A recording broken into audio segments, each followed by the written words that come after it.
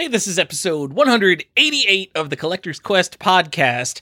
In this episode, we're talking about the worst parts of game collecting. You guys think I'm negative normally. This is a whole episode where we're going to do nothing but be negative about game collecting. All the things we don't like, and not one of them is price. So tell your mom about the show, don't tell her about your horrible obsessive hobby, and let's go.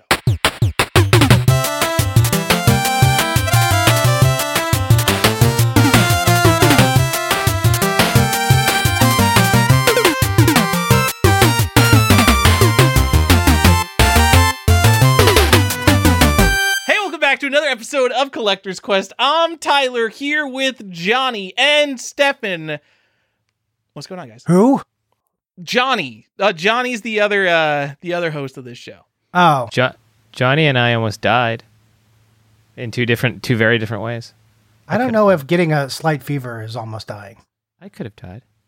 You could have. I don't know, Stefan. Sounds like you're trying to piggyback off Johnny's near-death experience. I wouldn't say my experience was near death, because that would make the episode more frightening. Oh, right. It's February. It's not October. Yeah. We're here. This is love time. Wait, is this going to be our Valentine's episode? It is love time. Oh my, whoa! It's February 4th, and we're not doing a Valentine's episode. Yeah! Holy shit, I forgot. Hold on. Oh, Scrap it. Stop the episode. Stop it. We either have to go find something to do with porn or love stories. It's two Mondays from now. If we really crank another episode out, we could make it in time for Valentine's Day. How about that OnlyFans? Is there anything OnlyFans? I just want to say, this episode is going to, I can tie it into Valentine's Day. Are you ready? Yeah, go. How video game collecting broke our heart and why we stopped. Oh. It's pretty good. Guys, we're not collecting video games anymore. That's right. Yeah. We're done. Why is that, Tyler? Why is that? Because video game collecting is dead, Johnny. What do you mean, why is that? I was just wondering if maybe you were just on YouTube and saw like 452 videos. That's a actual count. All in the last year that were like, I'm quitting video games. The best part about within that year period is some of those same YouTubers quit video game collecting multiple times.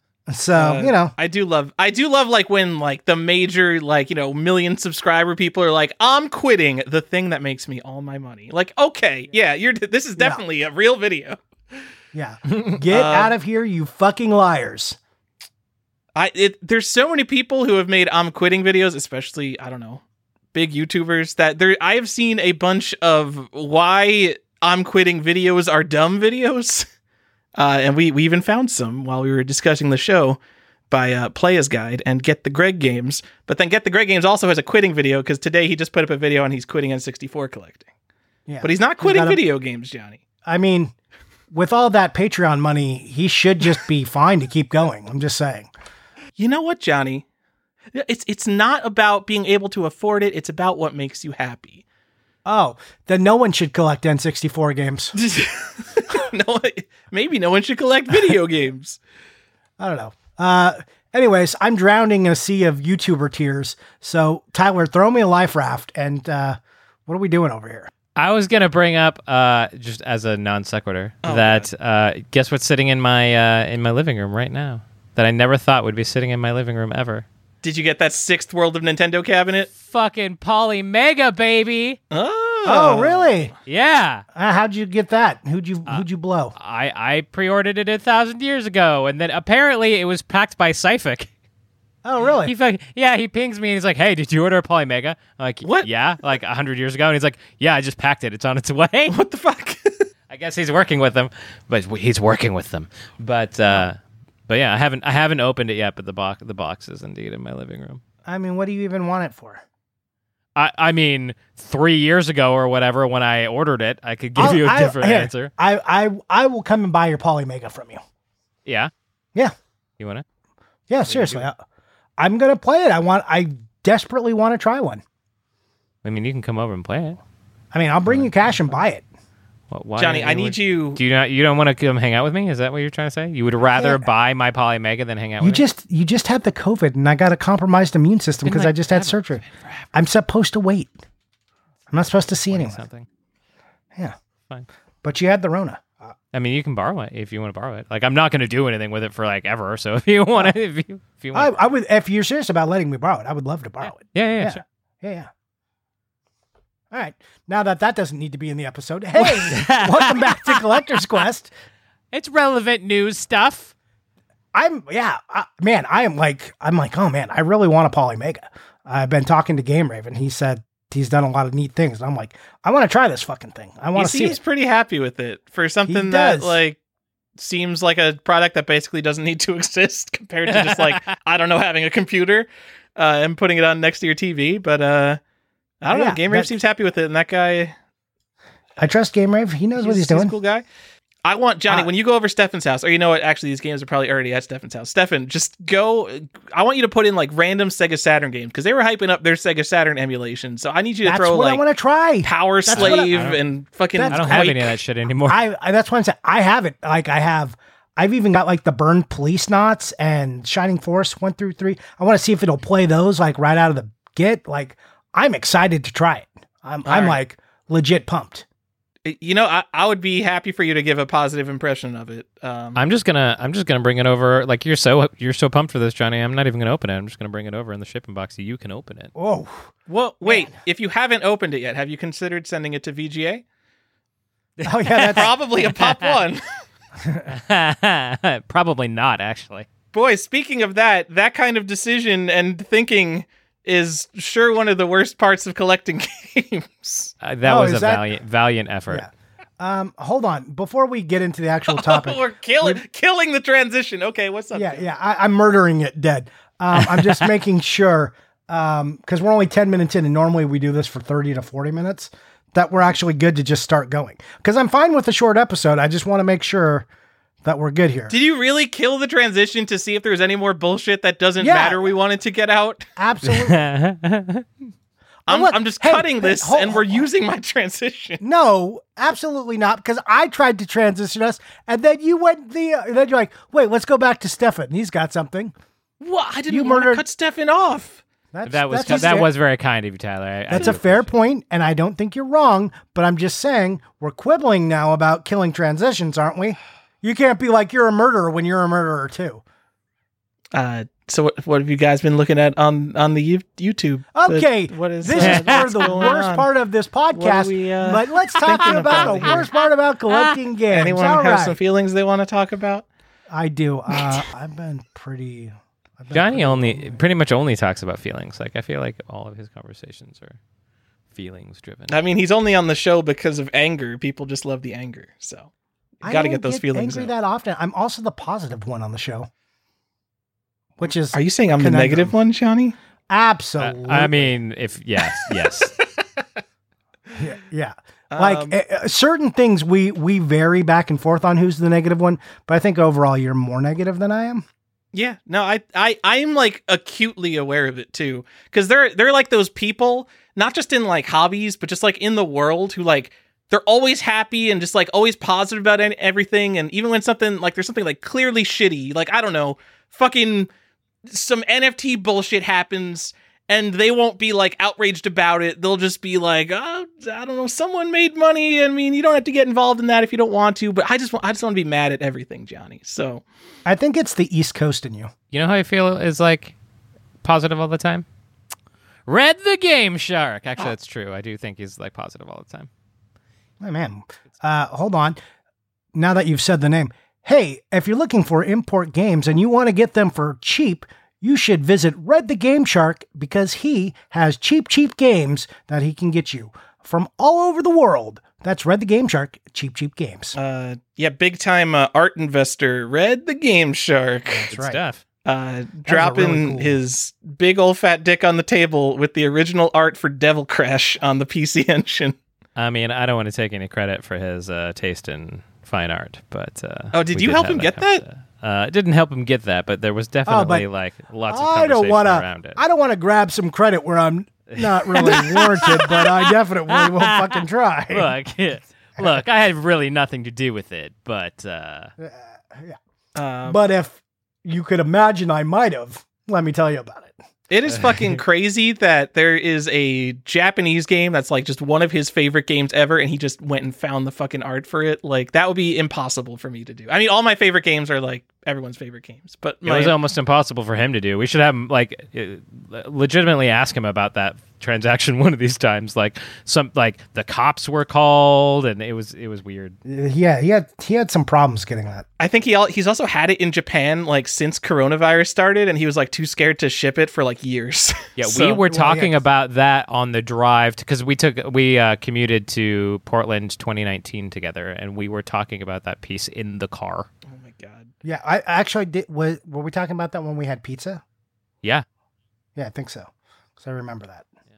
Maybe I talked to him separately about. I don't know. Anyways, guys, what are we doing? I Tyler, hate collecting video games.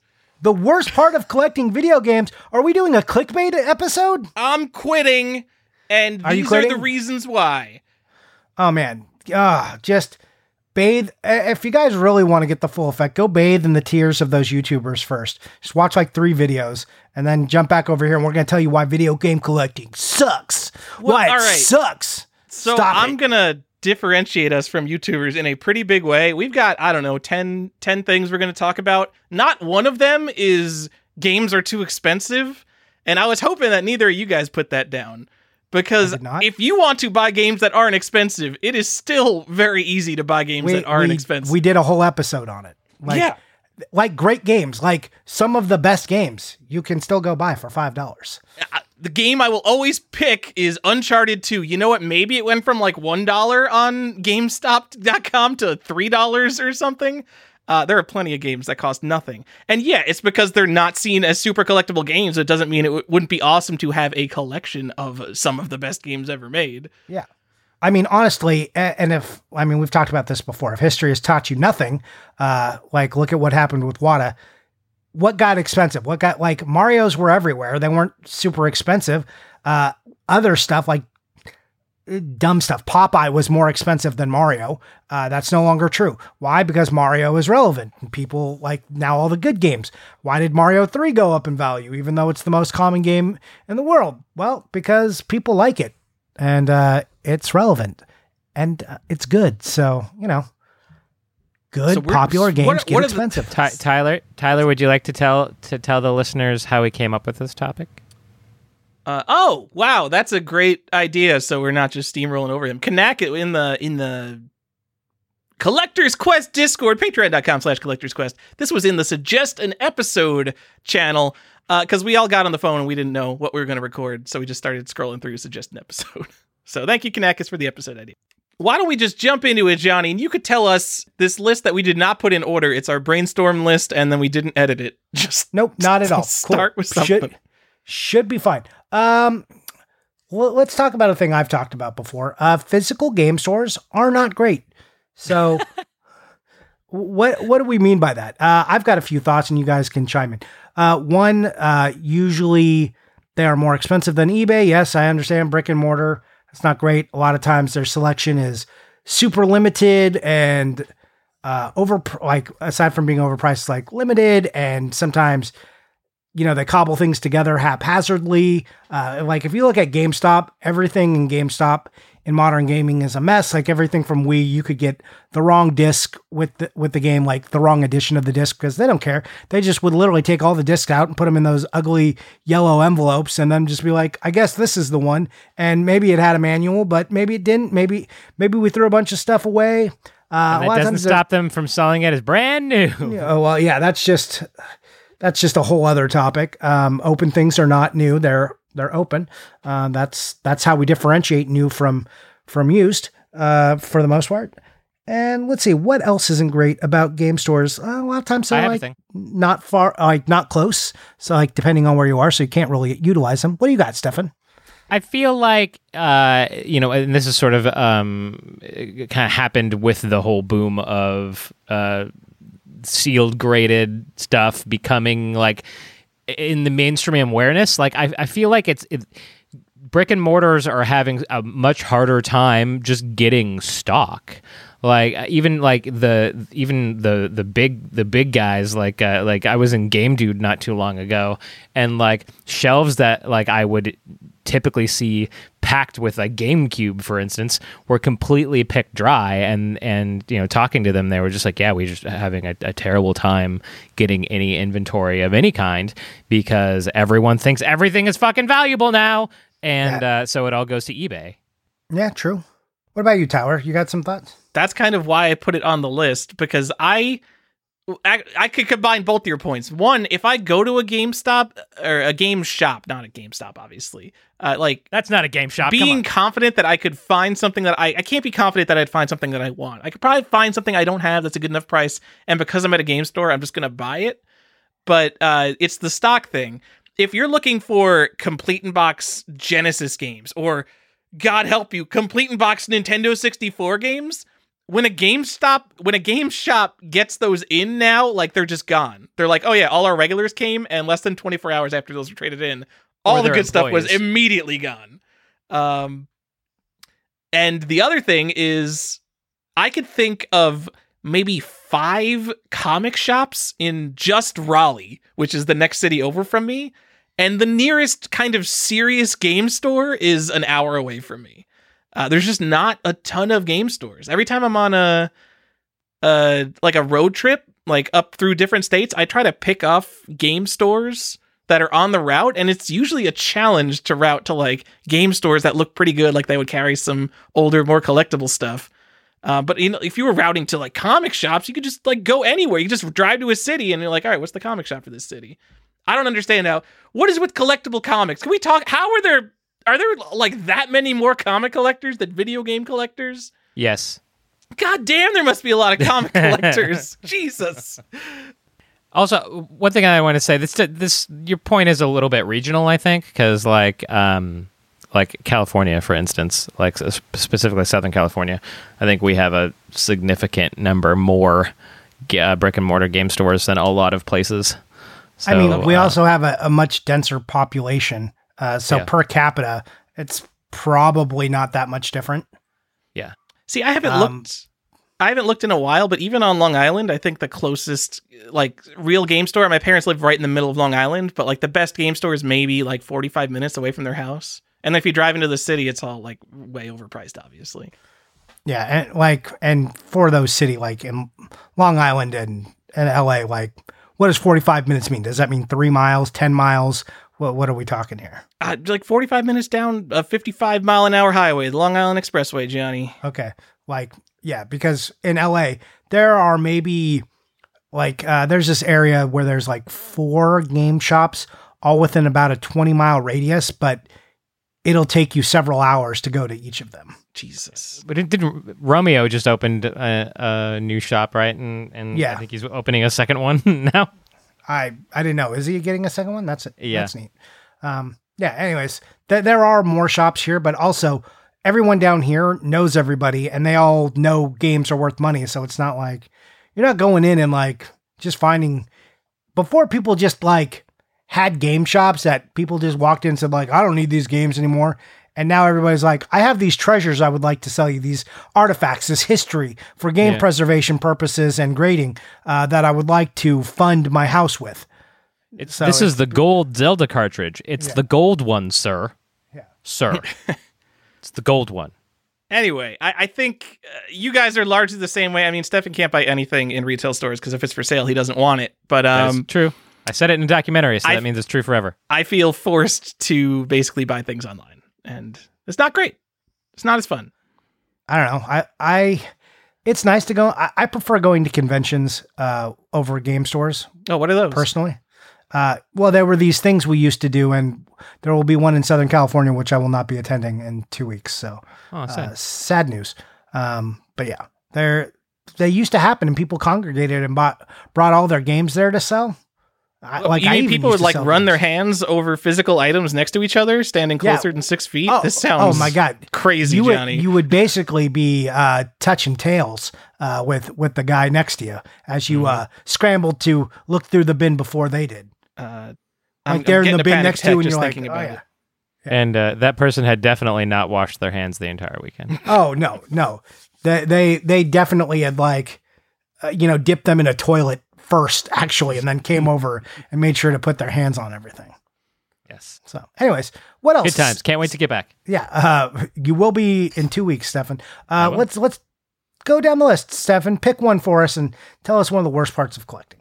I feel like there's not any not expensive collections don't exist anymore. If you were collecting before this last couple of years, before the water boom, which a lot of I think our listeners have probably started collecting within the last few years or before that. What was a collection that was just oh, this is fun to have, and I don't it's not something that I have to worry about if something happens, or now even small collections are worth so much money that it's nerve-wracking. It's oh shit, what happens if something happens to this collection? Do I insure this? Is it covered by my homeowner's insurance? Everyone now has to worry about the monetary value of their collection, which it just annoys me. I miss not having okay, maybe you'd have a couple items that were ooh, these are really coveted, but now I feel like the baseline for so much of this has risen to the point where even your fucking garbage is worth money, and it's just it's exhausting to think about, and I don't like it. I'd love to go back to the time where we didn't have to always worry about your financial investment in your collection. I think you should hang out on the old Reddit some more, because there are a lot of people who just collect PS2 and newer, and they have a very normal looking shelf of games. And I think you hang out in some crowds of people who, I don't know, maybe have a full Nintendo 64 set in that fancy Nintendo 64 cabinet with the TV, high-end collector Andrew Brim.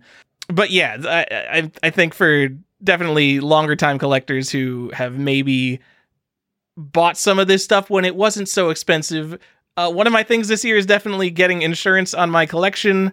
And I mean, for me, it's just a pain in the ass of getting all my fucking documentation and receipts in order for all the bigger purchases I've made, and just documented everything. Because I've tried to get insurance before, and they wanted a big itemized list with receipts, whichever company I went through. And I'm I'll get back to you on that. And then I started doing it, and I'm I'm going to put this off for a few years. This sucks. Also, how would you possibly get receipts for I don't know, at least 3/4 of your collection? Most of them don't ask for receipts. I just want them in case I have to prove anything. But also I bought I don't know, 70% of my collection is literally off eBay, so it's all just in my email somewhere. You can't just use game aggregate sites or whatever for? You can. You mean those super good value sites that are available to us right now, Game Value Now and Price Charting? Those super accurate ones. I have a significant number of really valuable Japanese games now, and it's just the price history is I guess I'm the only one who bought it that I know of. Here's the receipt. So I gotta just get shit in order. Yeah, organizing stuff to hassle. Another worst part of collecting games.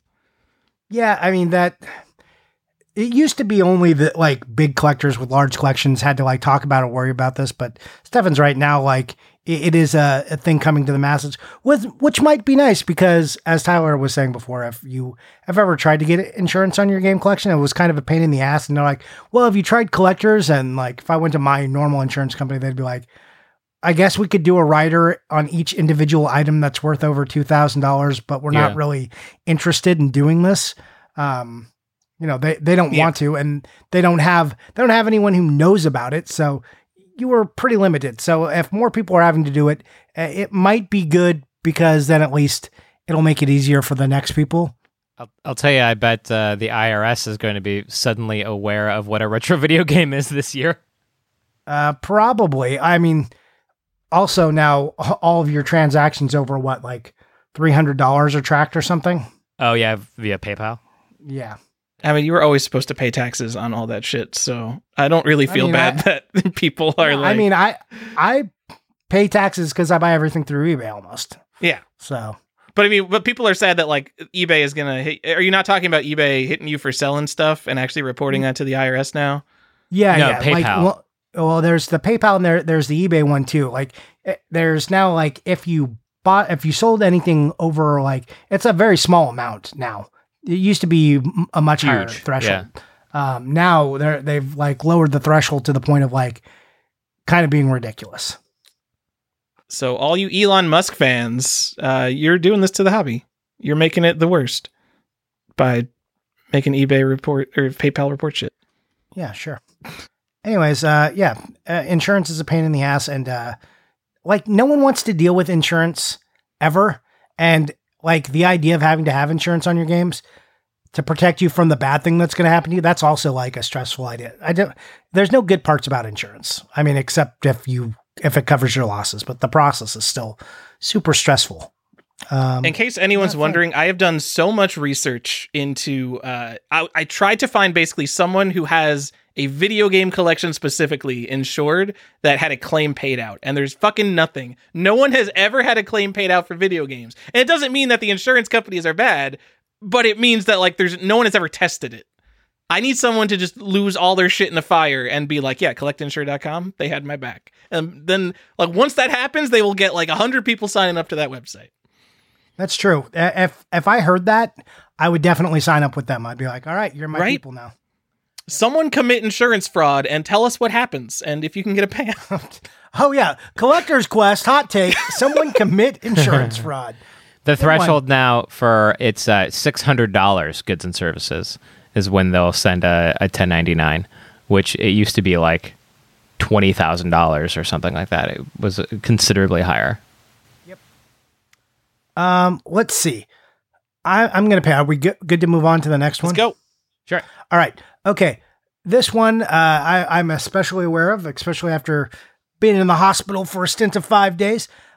If you die, your kids don't want your stuff probably, or your wife doesn't. It is going to be a huge pain in the ass if you have a bunch of video games to sell, especially with how nuanced, like this was true before, and now it's worse because now video game collecting has become so nuanced that selling things is even harder. It's actually like, if you're just the WATA people, it's actually easier because all the info is just like on your little thing and you can just like pretty much list that case on eBay and probably it handles itself. But if you were to like walk into my room and be like, all right, okay, Johnny's got these collections. Okay. I guess all this stuff goes together. Oh, what's this box of Halloween stuff? What do I even do with like, it's just going to be a nightmare unless someone else is an expert. And like, unless Tyler and Stefan come to my house to help my wife if I die, I don't know what's going to happen. It's just going to, I'm afraid a garage sale happens. That's why you're named in my will, son. I mean, yeah, Johnny's my emergency contact if I'm dying. So yeah, I'm coming over there if you die, Johnny. And I don't know, maybe a Blockbuster World Championship card just ends up in my pocket as payment. It'll be, I mean, I'll be dead. So, I mean, yeah, who cares about taking care of your family, right? Yeah. My family's taken care of. And if you can take care of my family and work out getting a Blockbuster cartridge in your pocket, sure. I don't give a shit. All right. Well, now we have that recorded. So when it comes to court, I've got that going for me. I mean, that's fine. I don't say that in any kind of joking manner. If I died and your fee was my Blockbuster cart, which no one wants to buy, and you got rid of everything else, like, yeah, that would probably be worth the amount of time and effort it would take to sell my collection and make my wife money. Sure. But I'm not going to be the one making that decision. I'm going to have to social engineer your wife into giving it to me as payment for helping her sell all the shit. You could just play this clip for her and she'd be like, oh, okay. There you go. What do you need to engineer? There, done. Deal. I have a question for you guys. Have you ever inherited a collection of any kind? I know you have. I have not. I haven't. I thought, didn't you get your grandpa's coins or something? No, this was before my grandpa died. They were like moving, so they sold his stamp collection. Oh, maybe it was after he died, actually. I don't know. There was a stamp. They had a stamp collection. Tyler loved his grandpa very much. Grandpa, what's his name? Yeah, he had a stamp collection, and everyone in my family got it. They didn't show it to me. The fucking collector, who would have been like, fucking no! But they just sold it to a dealer. They're like, and they got $10,000 for it. And when a dealer gave them $10,000 for a fucking stamp collection, in like the late 2000s. Yeah, that was probably a killer fucking stamp collection. Yeah, that guy made a YouTube video about these idiots who came in. Yeah. Like, I offered them $10,000 and they Untorn took sheet of inverted Jennies. Yeah. But yeah, your family doesn't want, especially like fucking video games. Like, not only would it be such a pain in the ass to sort through it all and sell it, like, so much of it is just going to end up being worth $5 that they're going to give up after one day of like even trying to look up prices. The only thing that I can think of that would be worse is inheriting a collection of cards, because that's just boxes and boxes of things that are like a millimeter thick, and you're like, yeah, I'm not figuring out what Yu-Gi-Oh cards are worth. My 100,000 Magic cards, my wife would just be like, okay. Right. Well, I'd rather do the video games. I would like to think that the community would come together to like figure it out. Didn't that happen to one of the Nintendo Age guys? He passed away suddenly, and they sort of rallied to his widow's. Yeah, I mean that would make sense to happen, right? Yeah, maybe. Luckily for me, my buddy owns a comic book shop, so the Magic cards, and he sells the Magic cards. So she would just take them all to him and be like, "Figure this out for me." So, all right, so worst part of collecting games or anything, the fact that we have to have these, like, weird contingencies when we die, like, who's gonna handle this shit? Because we know that, like, 100% of families cannot handle this shit. Yeah, exactly. And this is why it's the worst. This is why it's one of the worst parts of game collecting, because my mental sickness is going to translate into a burden for them after I'm gone. Mm-hmm. Cool. Great. So, yeah, one of the worst. Even worse is that people collect with the mentality of like, this is my retirement. This is all going to be worth a lot of money one day. I'm doing this for my children. And it's like the fucking opposite. It is like an obligation for them if something ever happens, or if you donate it, if you like give it to them as an inheritance. It's an obligation. If you gave them an inheritance, if you put all that money instead into like an index fund and you're like, here, I got you $250,000. They will appreciate that much more than a $500,000 game collection they have to deal with. True.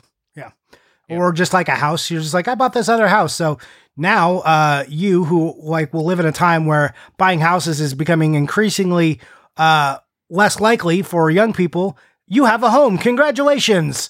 You don't have to stress about this. Go do a basic job and live your life. Enjoy the freedom of that. Or here's a bunch of video games. This is how much I love you. I love you 9,000 video games worth. Oh, it's more than that, though. I've got one, guys. One of the ones that is a pet peeve of mine, I will say. The time of finding actual good stuff in the wild is basically over. Wait, hold on. I'm challenging you on this. Okay. Basically over? It is Hasn't fucking that been over. dead? No. Hasn't it been dead for years? Fucking like 10 years, maybe? Not 10 years, because 2012 was when it just started getting crazy. But, man, there are people, and I understand that there's a Get the Greg Games video on this, Johnny. There are people... How much does that one cost? There are people who collect video games, and then there are people who are only in it for the thrill of the hunt, for trying to basically find undervalued stuff in the wild at thrift stores and garage sales and all that. But you basically can't build a video game collection if you just go out in the wild. You can, but it's going to be just like completely random and unfocused, because you used to go to the flea market, and it wasn't if you're going to find cool it wasn't if you're going to find like Nintendo and Super Nintendo games. It was whether you were going to find like cool complete in box stuff or rare stuff you don't have. But now it's like you see Sega. If you saw a complete in box Sega Genesis game at the flea market, you'd be like, oh shit, what's over there? I see a copy of NBA Jam for the Sega Genesis. Like, that is something amazing to find now. That's true. These are good points. And if you go on Reddit game collecting, which is basically Reddit, here's the stuff I found in the wild. Like, here's a copy of Pokemon Coliseum without the manual I found at Goodwill. This is not a way to collect games, I don't think. Not if you're serious about it. Yes. I think that's only good for people who want to flip games. Or, I mean, there's a lot of basic collectors who just don't care about it. Like, we're also maniacs. Like, you have to understand that, like, we're coming from a perspective of people with mental health issues. So I disagree. Maybe regular people are fine with that. So I do still like stopping if I'm next to a Goodwill, if I'm like out for dinner or something, or if I'm like going to the UPS store, there's a Goodwill right there. Around Goodwill. I stopped by Goodwills and they never have fucking anything, Johnny. Like Never, the legwork never. you have to I've put never- in to find anything, let alone something good, let alone something good that you would actually want to keep and not just like, oh, well, it's $3 and I could sell it for 30. Like that's just a job. So Tyler, let me. So I have a Goodwill that is also Goodwills are a horrible fucking business and they exploit their workers and they're fucking terrible. All other stuff aside, but I have one a mile and a half from my house, and I go there pretty regularly because we have a young child and he just grows out of all of his clothes rapidly. And people are always giving us stuff. So if you have a baby, you know what the cycle's like. We're not having any more kids. So we're not trying to save any of this stuff. It's just like, all right, these are no longer useful items. Let's get them out of the house. So I go there all the time to put stuff into the donation bin, Tyler. And even though I'm there, I'm parked there. I'm 12 feet from the front door. I don't walk in because it's not worth my time. I can't do it, Johnny. Because you know there's what? just There never could be anything. stadium events there one day. I got at least. I don't like dig through the bins or anything anymore. I just go there. I like take a quick look. I'm like, is there a stadium events cart on that shelf? No. All right, I'm out. Yeah, I don't know. I just, there's nothing there. I know there's nothing there. There's never anything there. There hasn't been, I've never had a Goodwill find in all of my collecting history at any Goodwill in Simi Valley or anywhere in Southern California that I've been. I know other people have. Never happened for me. Even some of the like mom and pop thrift stores, there nothing. There was one place where I found a carton of Super Nintendo games, and I remember being really stressed. It was when I first started collecting. It was back in 2005 that I found this lot, and I remember paying $280 and feeling very stressed out about like, I was buying like 50 Super Nintendo games. 50 And they or were all 15? That still seems too expensive. 50. All right. 50. And they were like, some of them were, I mean, it was kind of expensive, but I was like, I don't have it. And they were just cart only. They weren't even complete. Does your Goodwill not just price everything at like $3 max? Now, this was a No. local mom and pop one. This Oh, wasn't- okay. This was, yeah. So, yeah. But still no.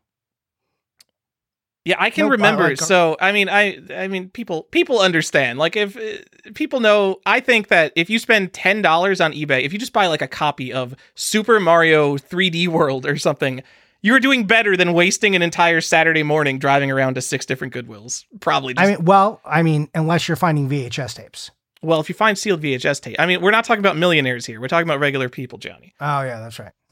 Yeah, that's why I've always sort of been happy to pay a premium to the person who does like get up at fucking 4 a.m.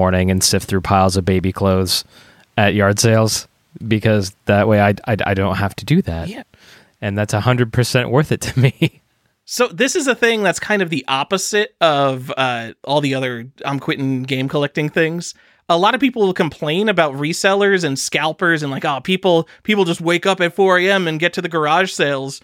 And it's like, those people are great. They're taking shit that is out in like the physical wild locally and they're putting it online for me to buy. So those people are doing me a service. I'm the guy on eBay buying shit from them. I'm down. Yeah, me too. I agree. But also, I want to point out that those people who are complaining about the scalpers and the resellers are also the same people in 9 months who make a video about them selling their collection and making a bunch of money.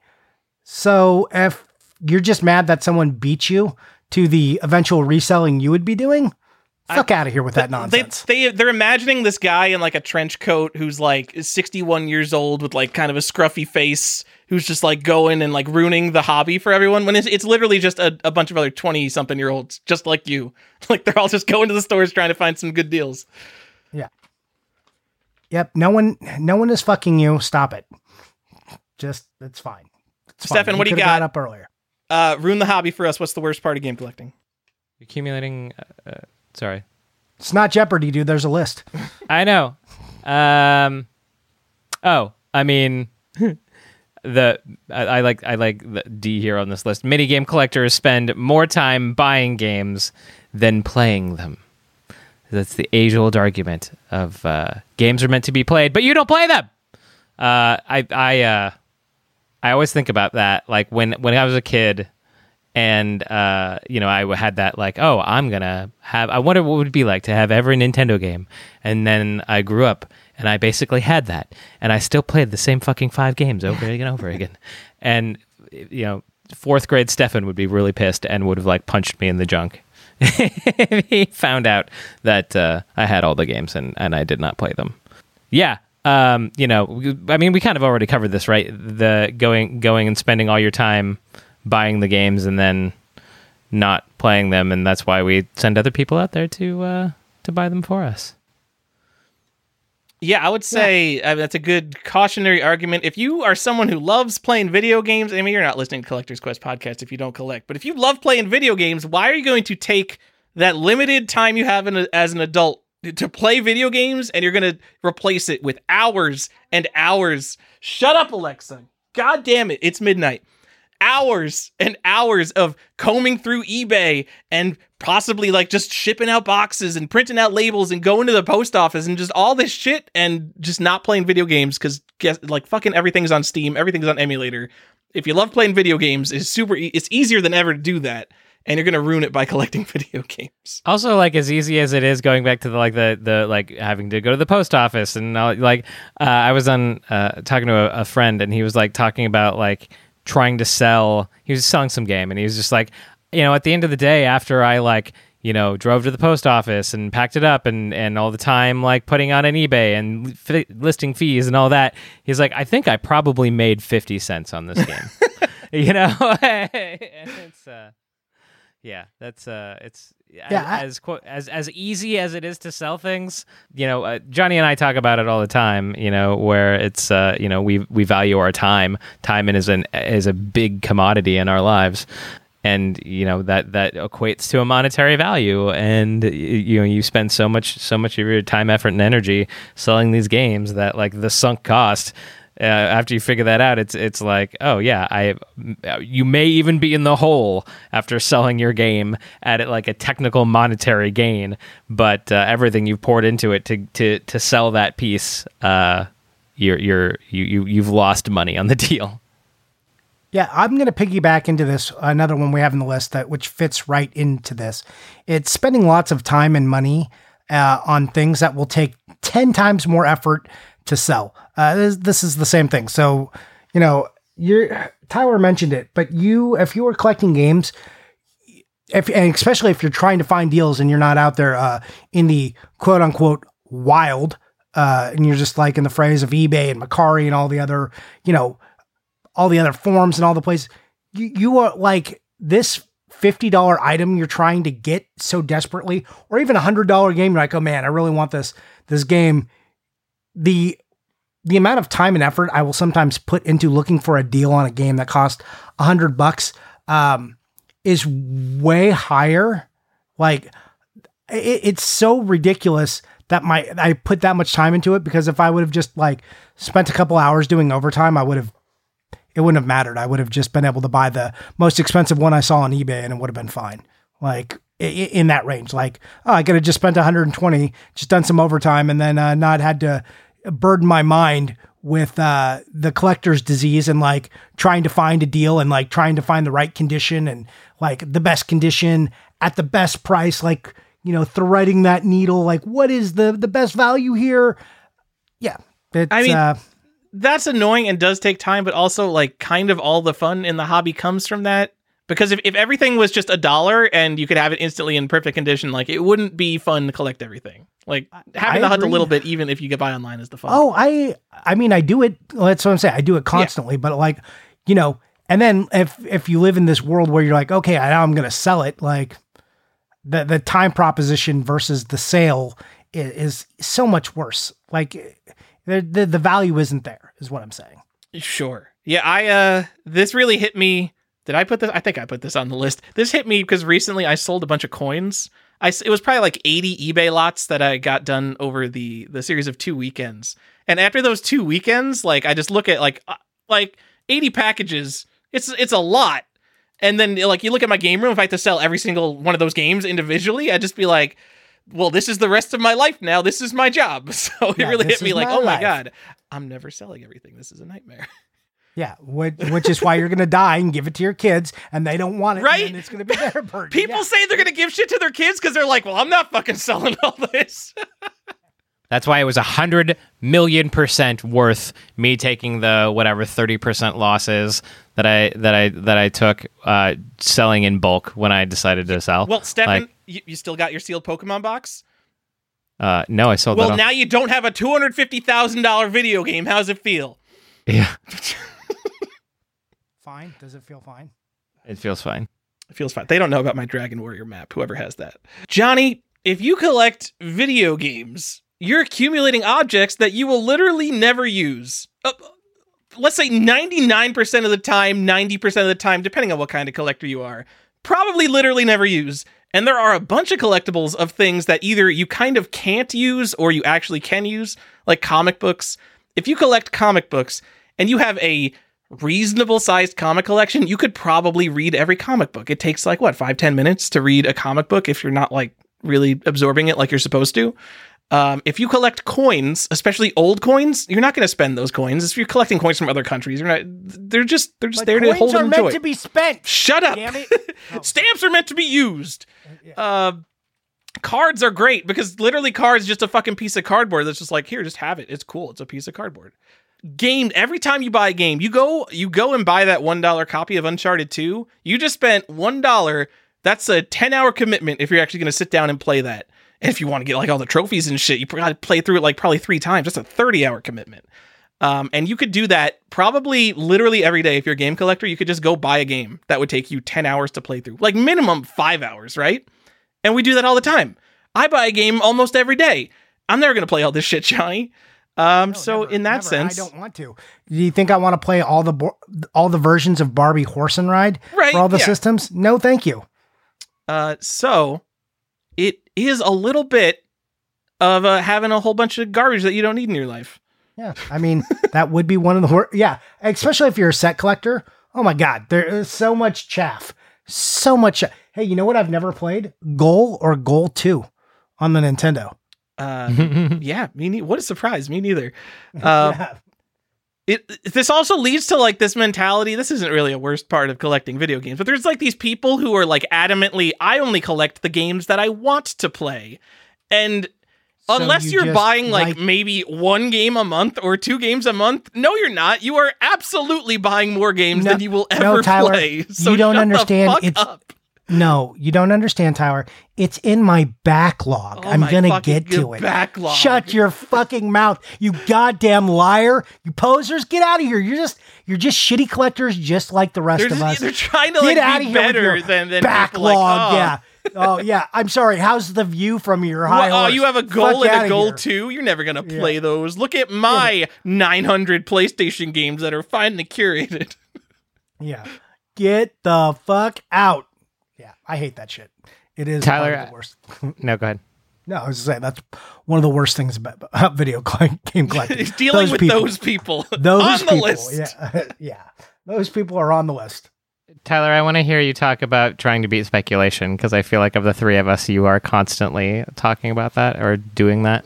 Trying to stay ahead of the curve. Yes, so there's the stuff I want. Like, I can't even think of something at the top of my want list right now that I actually want to talk about. But so there's a bunch of Japanese stuff that you want that's on your list. But then if you need something, like if something you're afraid something like a black box game that you still don't have, even if you want it less, you have to commit to that one because the price is going up there. Exactly. And like, I have like 4 black box games. I don't care about NES black box. But yeah, it's exactly that, especially in this time we're in game collecting. Like, yeah, 2012 to like 2016 was kind of bad, but now it feels like we're on like the precipice of everything just going over the edge. And like, if there's something rare and you don't get it, it could be the next hot thing.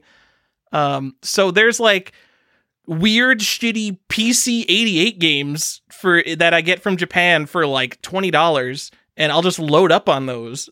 But I know that like some of the stuff I'm buying is absolute garbage. It's not going up in price. It's not going anywhere. So I have to weigh like, okay, there's this game I kind of want, and it'll be, I don't know, like a Japanese Zelda GBA game. Like, okay, this is $20 now, but it's a Zelda game and it's in a cardboard box, and eventually people are probably going to want it more than they do now. So I guess I should buy that instead. And I'm constantly trying to balance like, yeah, I should get this before it goes up in price, with this is the thing I want the most. And it sucks. I really hate when I buy the stuff that is like, I'm only buying this because I feel like it's the best time to buy it. I mean, that's pretty much been like, I don't know, my whole collecting journey though is always that fine, especially when you're collecting sets, right? It used to be much worse, like when you're in the middle of a full set, because there are definitely games that I'm like, I love these games on this system, but they're not going anywhere in price. So I'm not prioritizing that. You're buying like the one weird, stupid thing that you have to get to complete the set. Like, do you think I was thrilled when I bought like Exertainment mountain bike rally combo cart with Speed Racer? No, but I definitely had to prioritize. Yeah, like, no, mine was an open copy. Oh, actually. I thought you bought a no, it was super nice. Super nice open copy. Probably the only open copy in existence. right. But like when I had to buy that, there was still a bunch of games for the Super Nintendo that I really loved, but I was like, you guys aren't doing anything and the opportunity is here. And I mean, that's when we say like, sometimes you gotta just be opportunistic. Like when the deal comes, you gotta be willing to make it, which leads to these weird situations. Like when you're going through your game collection, you're like, why don't I own this game yet? I love this game. Why do I own 4 of these like shitty sports series games, but I don't own this game I really love? Oh, because I had to get these super sensible soccers or whatever. And you're like, but I didn't get the thing I liked. This is so stupid. What am I doing with my life? Go buy the game I like. So you get these moments. Fun fact, when I decided to start collecting games, Super Nintendo was my first set. And I might have told you this already, Johnny, but Mountain Bike Speed Racer was my absolute first purchase for that collection. You do the thing that people think they want to do. They're like, should I start from the top down? Then they're just like, now let me just buy fucking whatever I want to. And you're just like, no, we're fucking doing it. 100% I'm getting the set. Yeah. I think if you don't buy from the top down, you give yourself a bailout point. You're like, maybe a set isn't for me. But if you just start with Speed Racer, Mountain Bike Rally Combo, you're like, okay, I'm in. Yeah, I'm doing this, I guess. So, anyways, let's talk about. This one's one of my favorites. These are my favorite people on the whole planet, and they are one of the worst part of video game collection. And I'm gonna expand this. Okay, people who talk about preservation and people who pretend they're opening a museum. Oh, I've got to do this for preservation. I'm a game preservationist and kind of a historian, and that's why I'm collecting these artifacts of time, because I really like Mario 3 needs to be saved, guys. Like, I got to make sure I shut the fuck up. Just stop it. You're never opening a museum, okay? You're just not doing it. If you were doing it, you would already be doing it. Stop it. Stop lying to yourself. Just be like, I collect games and I want to just like pack this room in my house with a bunch and imagine one day it's a museum. Also, you're not a preservationist. You know who's a preservationist? The Video Game History Foundation, where they actually do preservation. You're not preserving anything. Like, maybe you're one of the rare exceptions, an outlier who finds prototypes and like does dumps and gives them stuff, like maybe a Stefan Reese over here who's helped with actual preservation.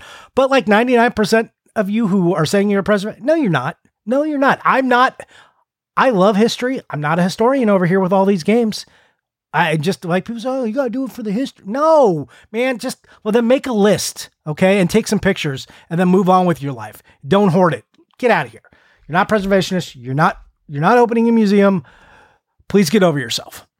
If you have a sealed copy of Star Soldier that has a KB Toys sticker on it, and you decide not to remove the KB Toys sticker on it before you send it to Wata Games, that is not preserving anything for fucking anyone. That is just you decide you like the KB Toy sticker. Also, Johnny, there are video game museums. Video games have been a thing for a while. You can go to the Straw Museum. You can go to the Museum of the Moving Image in New York City. How about the Smithsonian, which has actually done a video game museum? Oh, perfect. Yes. Do you know what I guarantee almost every single one of these museums has is a Super Mario Brothers Duck Hunt cart. Yeah, because that's the most important gaming thing. Yeah, we talked about, like, also museums are normally, like, people think they're making a museum the way that, like, they're like the crazy, like, weird off highway in rural town has a museum of, like, all the different variations of, twine. I've got my twine, and it's like a weird, like downstairs basement that some yokel charges you $5 to get in, and it's like a cluttered, weird, dark space. That's their museum. Like, but if you go to actual museums, there's like installation pieces, and like, it's usually not that many, and they like tells a story, and like, yeah, you'll see the physical object, but that's not by really the way, it. they're incredibly well funded. They have literal millions of dollars. Like, it's fine. Like, if you go to PGRE, like, usually someone will bring in a collection, and they have like, oh, like Stefan had his installation there. Stefan had an installation of a video game counselor office, what it would look like to be there. That was an installation. And then there was like, oh, here's a full set of Nintendo games. It's like, yeah, but that's not really a museum. Okay. That was like a show, part of a show to see some cool stuff, but that's still not a museum. Maybe it could happen one day, but I'm just saying odds are long that you are the guy making the museum. And everybody who sends their stuff to WATA and does have stickers removed, they're just removing pieces of history. So, but I've heard a lot of those guys talk about how they're historians. That's cool. Whatever. I think there's one working PDP-1 computer in the world. I think they might have multiple ones for parts, but they keep one up and working. The museum that keeps a PDP-1 computer working, so they could do like an exhibit where they show off like playing Space War on the only original hardware that still works in the world. That's some video game preservation. But yeah, shrink wrap is not it. The best thing you could do as a normal game collector for actual game preservation is just like take pictures of fucking everything, document the shit out of all the garbage you have. Unseal your game and scan everything. Yes, that too. But like if you look for the box art to Bayou Billy, there's probably, I don't know, 2 people who have like legitimately made high quality scans of the Bayou Billy box art, and you'll find it on Google Images. So besides those 2 people, like maybe just start scanning all the variants of everything. Maybe just get high quality scans. Maybe there's no like really high quality scan of Kid Clown or something. Or open a site like what is it?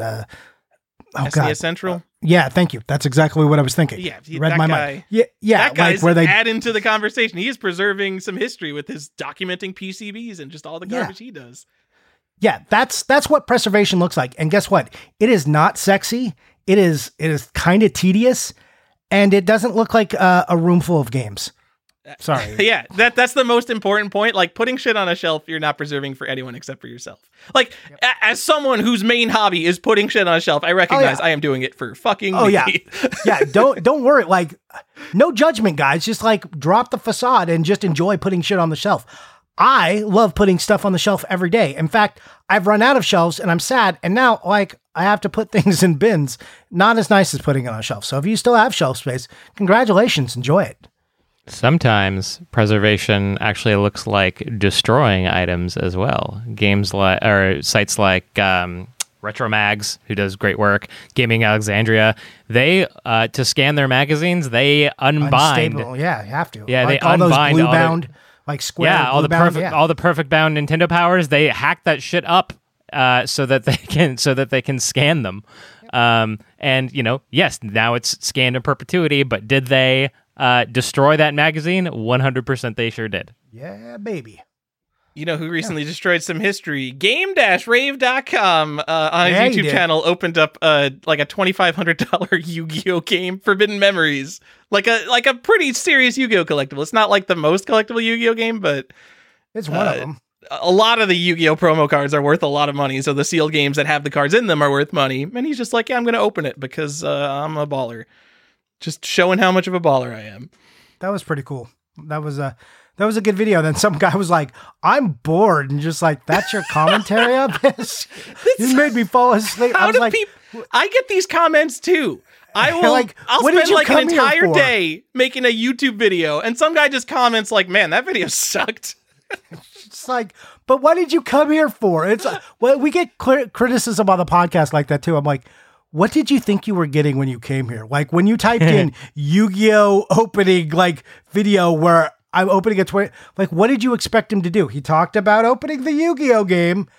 Why? What happened? The story. Why has it? Why he's going to open it? Opened it. Showed you what inside. What were you expecting to happen? There's an alternate YouTube world where there is like that same 17-minute video, but it's just 17 minutes of him hyping up like, I'm going to do it, guys, and this is worth so much, and look at the price history. But he wasn't doing that. He was talking about like why he had the game and how he acquired it for like $30 because he worked at like EB Games or something. Like, it was totally not a YouTube video. There was no hype like built into that at all. He's just like, oh yeah, I'm legit just gonna open this, and because I've had it and I bought it for like retail, and here's the story of how I got it. And now I'm gonna open it. Cool. And people will say the darndest things. It's like, wow, that's still dumb though. You shouldn't have done that. That was a lot of money to destroy it. That was pretty. I don't know if I could have done it. I don't know if I I think maybe there's a world where if I was like a big Yu-Gi-Oh fan and this would be like a really memorable moment in my life, plus I would have like the cards that I opened, that would be cool. But he's just like, all right, now I got this complete box. It's still in my collection. I was never going to sell it anyway. Yeah. Pretty good video. Check it out. Go check out Game Rave anyways. What are you doing if you haven't?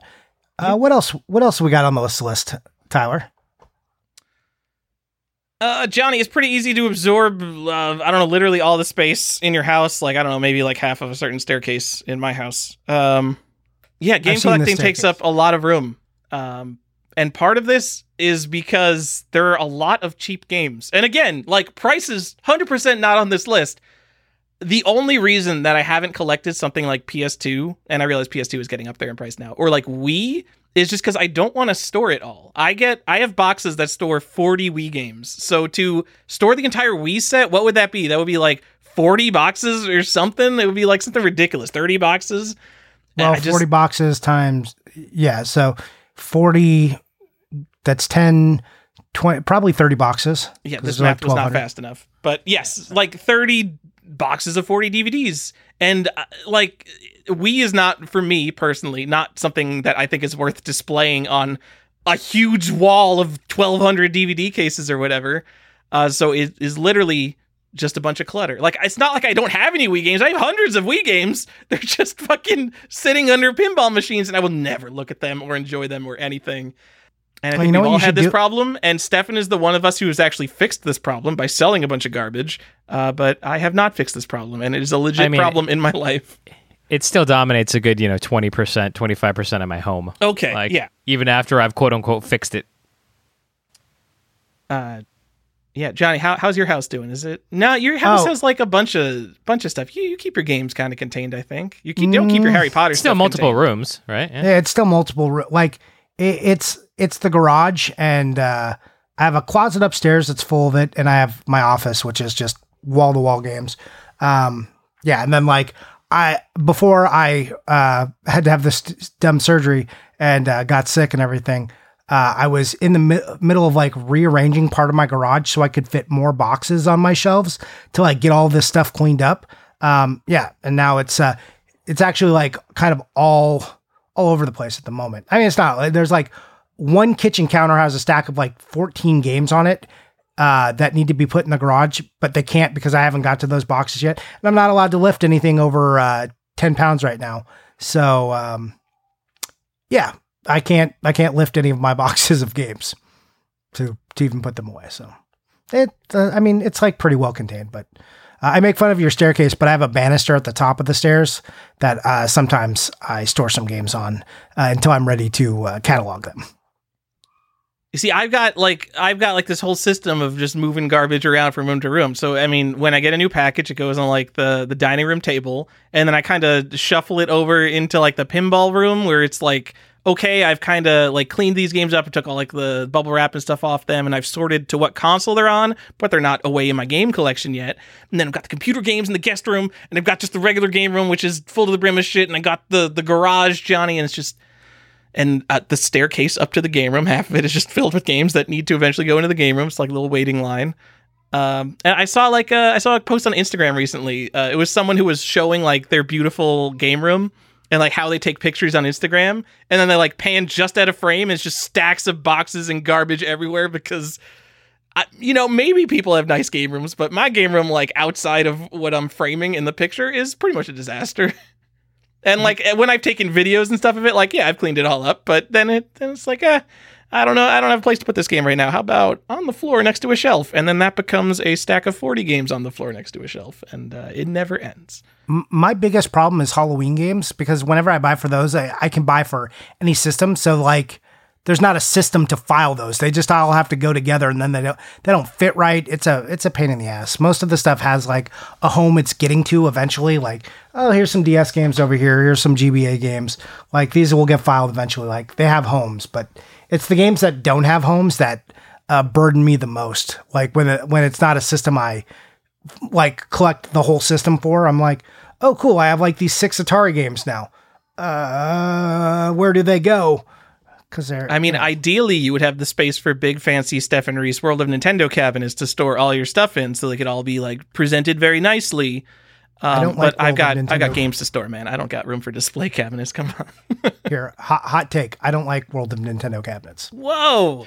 Really? What? Yeah, they're Who doesn't fine. like World of Nintendo cabinets? They're fine. Look, they're fine. I don't hate them or anything, but I'm not a person who's super like, oh man, display cabinets. I mean, Stefan knows this too. Like, it's got to feel like the worst. Stefan has this super impressive room, like even before he sold everything, like super impressive, like looks like a place you want to hang out and play games. Like it's like a video game collecting nerds, like kind of paradise. And I keep my stuff fairly sterile. I don't like big bright signs. I don't want the ephemera, like for like maybe a few pieces, but not like too much. I don't like all the LEDs, like the Nintendo, the Power Glove signs. I find those obnoxious. They're giant and like, I think they're horrible. Like I would never want that. The World of Nintendo cabinets are just like big and like, they don't fit things as well as I would want them to. And they would just be a pain in the ass and they're heavy. Like I just look at those as inconvenience and not clean. And I want to build my shelves out as like cleanly as possible. So I'm just not into that stuff. Like also displays, like just having like a fleet of displays. Oh, ugh, so gross. Dislike. Standees. I want to respond to two things, Johnny. One is that I kind of grew into game collecting around a bunch of Nintendo people, and all like the high-end Nintendo people have their World of Nintendo cabinet. So it's just like whenever I think of like an amazing Nintendo collection, it's like, oh yeah, there's the World of Nintendo cabinet, and then everything's kind of nicely laid out around it, and all their best stuff is in there. It's just what I think of.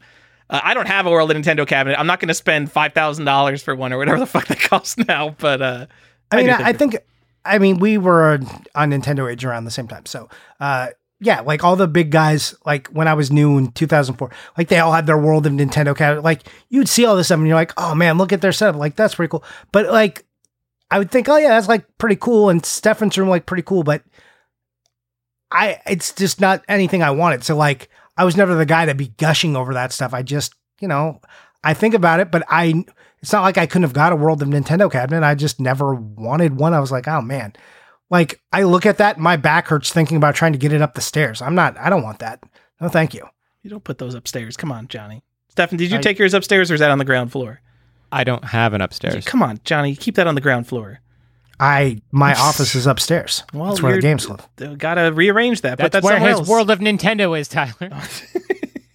Yeah. What you said like, I know we're getting off topic, but you were talking about like people having signs. Like sometimes people go like a little overboard with signs and to where it's like clearly they are a sign collector and they kind of have to jam all their signs into this space rather than like display them kind of as nicely and spread out as they could. That doesn't get to me. I think signs are so cool. Like if you have like just a stack of those Nintendo Super Bright signs or something, or like fiber signs, like, I mean, they're so cool. I don't fucking care. Like whatever. But kiosks are the thing that get me. I don't think I've seen a game room ever, anywhere, except for like maybe like the fucking Last Gamer who had a kiosk that looked like they had room for a kiosk. It's always like, oh, here's my Wii U kiosk that's like awkwardly shoved into a corner and it's like blocking half a shelf because I live in a house and houses don't have room for like giant display kiosks normally. Agree. I'm not into kiosks either. There's been a few neat ones. Moved away from them too. Yeah, like, I think, like the thing that gets me is when people like pick up a kiosk and like, I know it's because they're excited for it and they just take the first picture they can and it's just kind of like sitting in the corner of their garage and I just wonder like, is that going to get incorporated into a collection somehow or is this just Oh, I got an Xbox kiosk in my garage now. Yeah. Did I ever have a kiosk? I don't even know. I think the same thing. Yeah, I'm always like, those are kiosks- never getting And then you got gotta sell it, and it's like, god damn, like I gotta find someone to pick. Yeah, this but you piece have of a shit house full of pinball machines. Yeah, well, I see pinball's very playable. I don't see collectible value in pinball as much as gameplay value. Play a kiosk. I mean, like you could play a kiosk, but I know I never would. Even the pinball machines I don't like as much. I just have them. They're sitting taking up space. At least I play the ones that are the better ones. But I would never play a kiosk. I had arcade games, and I never played the arcade games either. I would sooner go to MAME than I would boot up one of my arcade games. All right. I'm with you. What are we even talking about? I don't know. We're talking about other bad things on the list. Stefan, go ahead.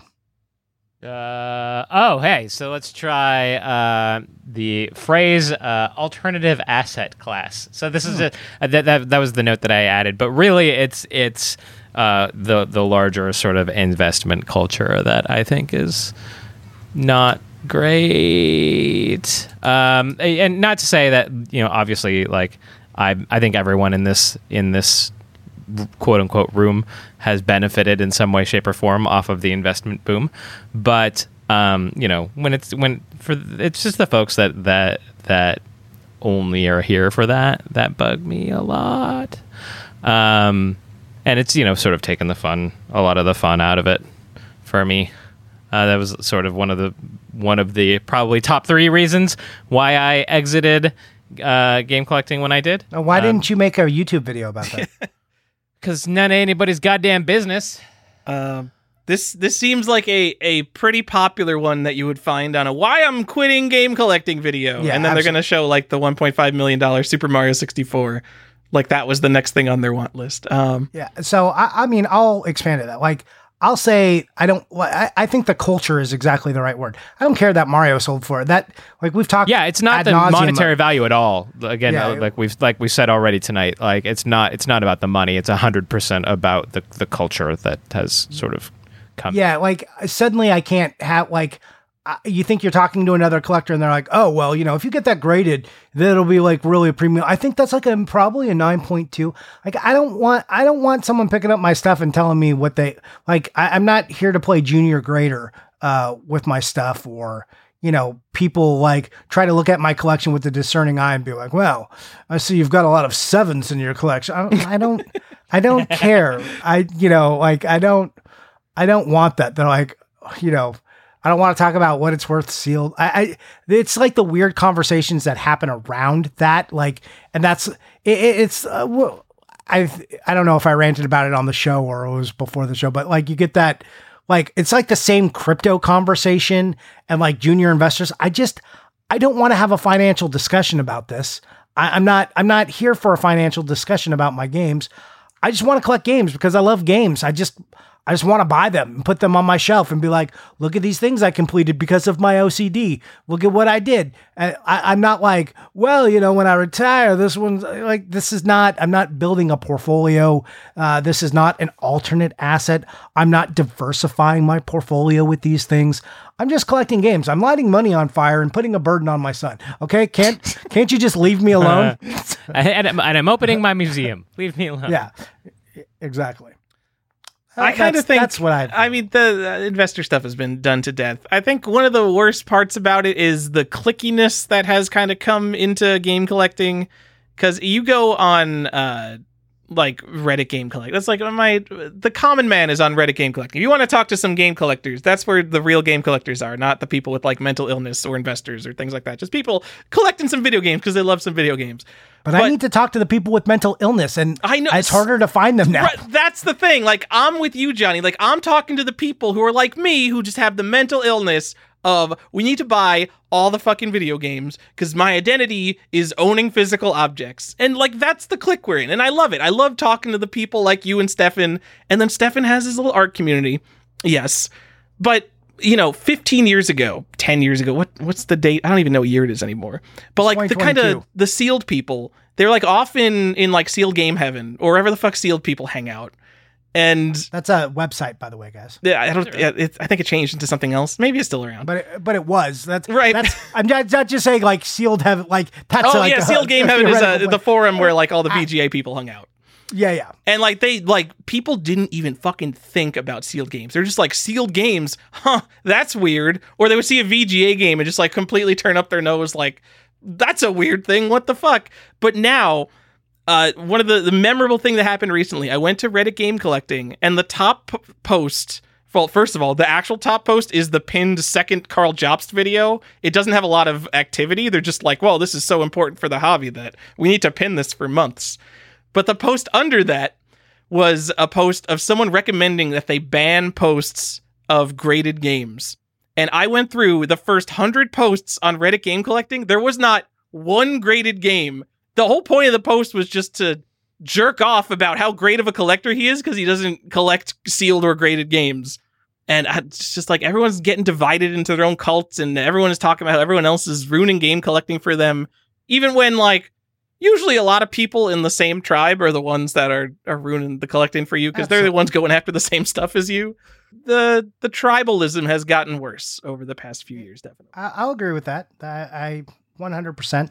And I'm happy of like, hey, I've said, if you guys want to go collect sealed games, it's just not for me. I don't want to do that. I'm with you. I want to talk to the people with a mental illness and like put them in my Discord and have them message me occasionally. And like, we talk about, dumb things like, hey, do you think this refurbished Wii U game actually exists, or is it just on the list by accident? Cause I really want to buy it and own this piece of garbage.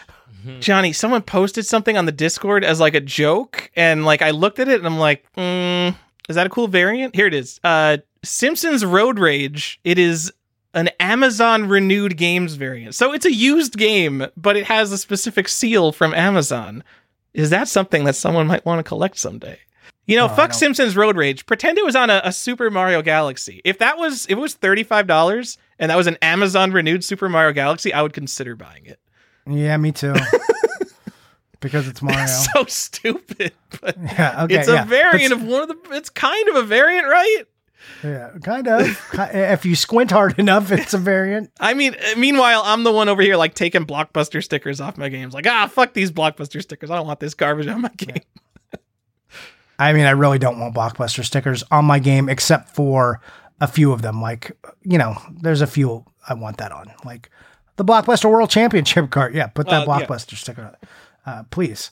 But like if it was just a basic game, or like all the Blockbuster exclusive games, I like it when they have the Blockbuster stickers on them. I took my Blockbuster sticker off my Sculptor's Cut, like really cleanly. It's like a super nice cart now. I still feel kind of bad about it. They're so ugly. Why couldn't they be nicer stickers?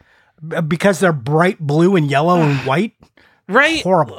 I mean, the only sticker that's worse in existence is the old GameStop yellow stickers they put on. I don't know what the fuck that. Like, fuck, god damn. Curse you forever for those stickers. Whoever did that hates video games. That's all I know. All right.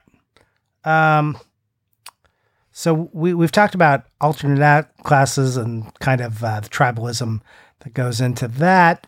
But how do you guys feel about... it's pretty unlikely, unless you buy it from a collector, that your game is going to be shipped like garbage. Like there's probably coming in a bubble mailer. Maybe you get lucky and it's in an empty box, just rattling around. How do you guys? I pretty much hate that. I still feel dread whenever I buy anything cardboard if it's not coming from a collector. It's just like, even with the message, I'm just like, please let it show up in a way that doesn't make me hate you and make me have to send you a nasty like email. My wife's like, okay, have fun writing angry emails. Like, I'm like she hears me curse when I get a bubble mailer.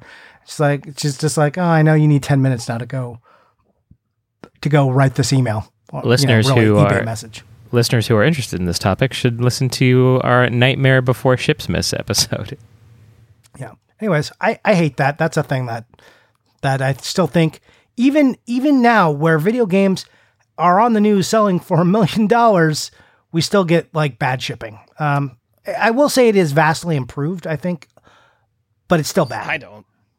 You don't think it's improved you're at all? buying Wii games, aren't you? Every Wii game you get definitely comes in a bubble mailer. I won't ship a DVD case in a bubble mailer anymore. I don't do anything in bubble mailers. Everything deserves to be in a box. Because you know what? I get like cracked corners a little bit. I get like I have problems shipping even like shitty DVD games in bubble mailer, so I just don't. Everything goes in a box, and there's no one else who thinks like that. Like, obviously, besides other collectors, like the random people who buy from eBay are just like, oh, here's a sealed video game. It goes in a bubble mailer. So my big thing is like when they ship out something expensive, you're like, I paid you $9 shipping. You shipped it in a bubble mailer. Medium. Why didn't you just put it in a priority? Like, they give you the box. I would rather if you like put it in a box by itself than this bubble mailer. It takes more effort because then you got to pad the box out. They're just doing the lowest effort thing to get them the most money because, again, shipping sucks. Yeah, I mean, I also I hate people who believe in the power of media mail. I want to disabuse everybody that like media mail is a proper way to ship things. One, games can't ship that way. Two, like, do you know what ships media mail? Large stacks of magazines and heavy books. So that means that shitty cardboard box you just put in a bubble mailer is now sitting, like, everything that ships media mail is going to be heavy. Please stop shipping my games. That will definitely be sandwiched between 10 large boxes of books in a bubble mailer media mail. This literally happened to me, and I almost lost my mind. It was just like, why? I showed it. They weren't even expensive GBA games, but it was just like 4 GBA games that all became pancakes. I mean, honestly, the problem is the less expensive stuff, even for me. And I think like something like Magic cards, like they're seen as collectibles, so people are like, "Oh, I'm gonna put this in a top loader before I send it through the mail." But they never put tracking on it. What'd you say? They never put tracking on them on Magic cards. Like, I've bought I don't know, $100 Magic card, maybe a little more, and like every time I do it, they come with no tracking. They're just in a regular ass envelope. They're probably in a top loader, but there's no tracking. At least they're in a top loader. Like, go on eBay, sort by buy it now, buy the 5 lowest priced NES games. Oh yeah. And don't say anything when you buy them. Like, literally every single one's gonna be like jammed into a bubble mailer or in a box rattling around or something. They're definitely not gonna come in like a box protector, which would be like standard for a lot of other collectibles that you would buy. You know, if you buy a comic, you're probably expecting it to come bagged and boarded in most cases, right? Yes, I actually bought one and it didn't come bagged and boarded, and I was flabbergasted. I did not know what to do. I was just I don't know if I was mad because I was so confused. I was just like, what? Oh, weird. It's just like a book. You just put this in an envelope and what? And it was like a $20 comic. I was just like, what? Where did this come from? Like, where was this hanging out in your house? Yeah, it was like a Martian sent me a comic. I didn't understand what was going. It was a very confusing moment. And yeah, obviously the comic did not arrive in nice shape. So I had to be like, hey, like, I like it when people send it, like, there's these like neat, like, there's special boxes you can get to actually ship comics, like, that protect them. They're like so cool. But also, like, I like when people, they put it in a bag and a board, and then they put another board in the front of it. So it's just sandwiched between 2 boards, and you're like, oh, that's pretty good. Like, so now it's not getting like those little divots. Just so much easier to ship comics. So like, people, they just know what they're doing. I feel like except for that one, I bought a bunch of like junk comics, like $5 comics, and like still get them in the nice boxes. Like, I don't know what's going on with video game collecting. I think maybe somebody needs to make like specific boxes to ship NES games, and like, or like, these are the boxes you use to ship video games. Here, buy them, use them. See, that's a problem because I think that most DVD mailers are like just way too tight. And then NES games are this weird size where they're like a little bit bigger than like a VHS tape. Like, clearly the flat rate box, small flat rate box priority was designed for something that's like just smaller than most boxed video games. So it kind of just sucks that that's how the free boxes you can get were designed, because when you go a step up from that, it's like the size of a fucking shoebox. There's no kind of in-between size that would be right for video games, which is why I bought all new boxes to ship my stuff out, because I wanted the right size, because I'm a good shipper who never ships anything. All right, do we have anything else? One more item on the list. Stefan, do you want to swing for the fences on this one? No. The addiction, dominating your life, and mindless hoarding, never being satisfied. Yeah, I mean, that's probably the most common terrible thing about this hobby. Saving the best for last. And I don't know that we've kind of brought it up. I can't count the amount of times that someone has said mental illness tonight on this podcast.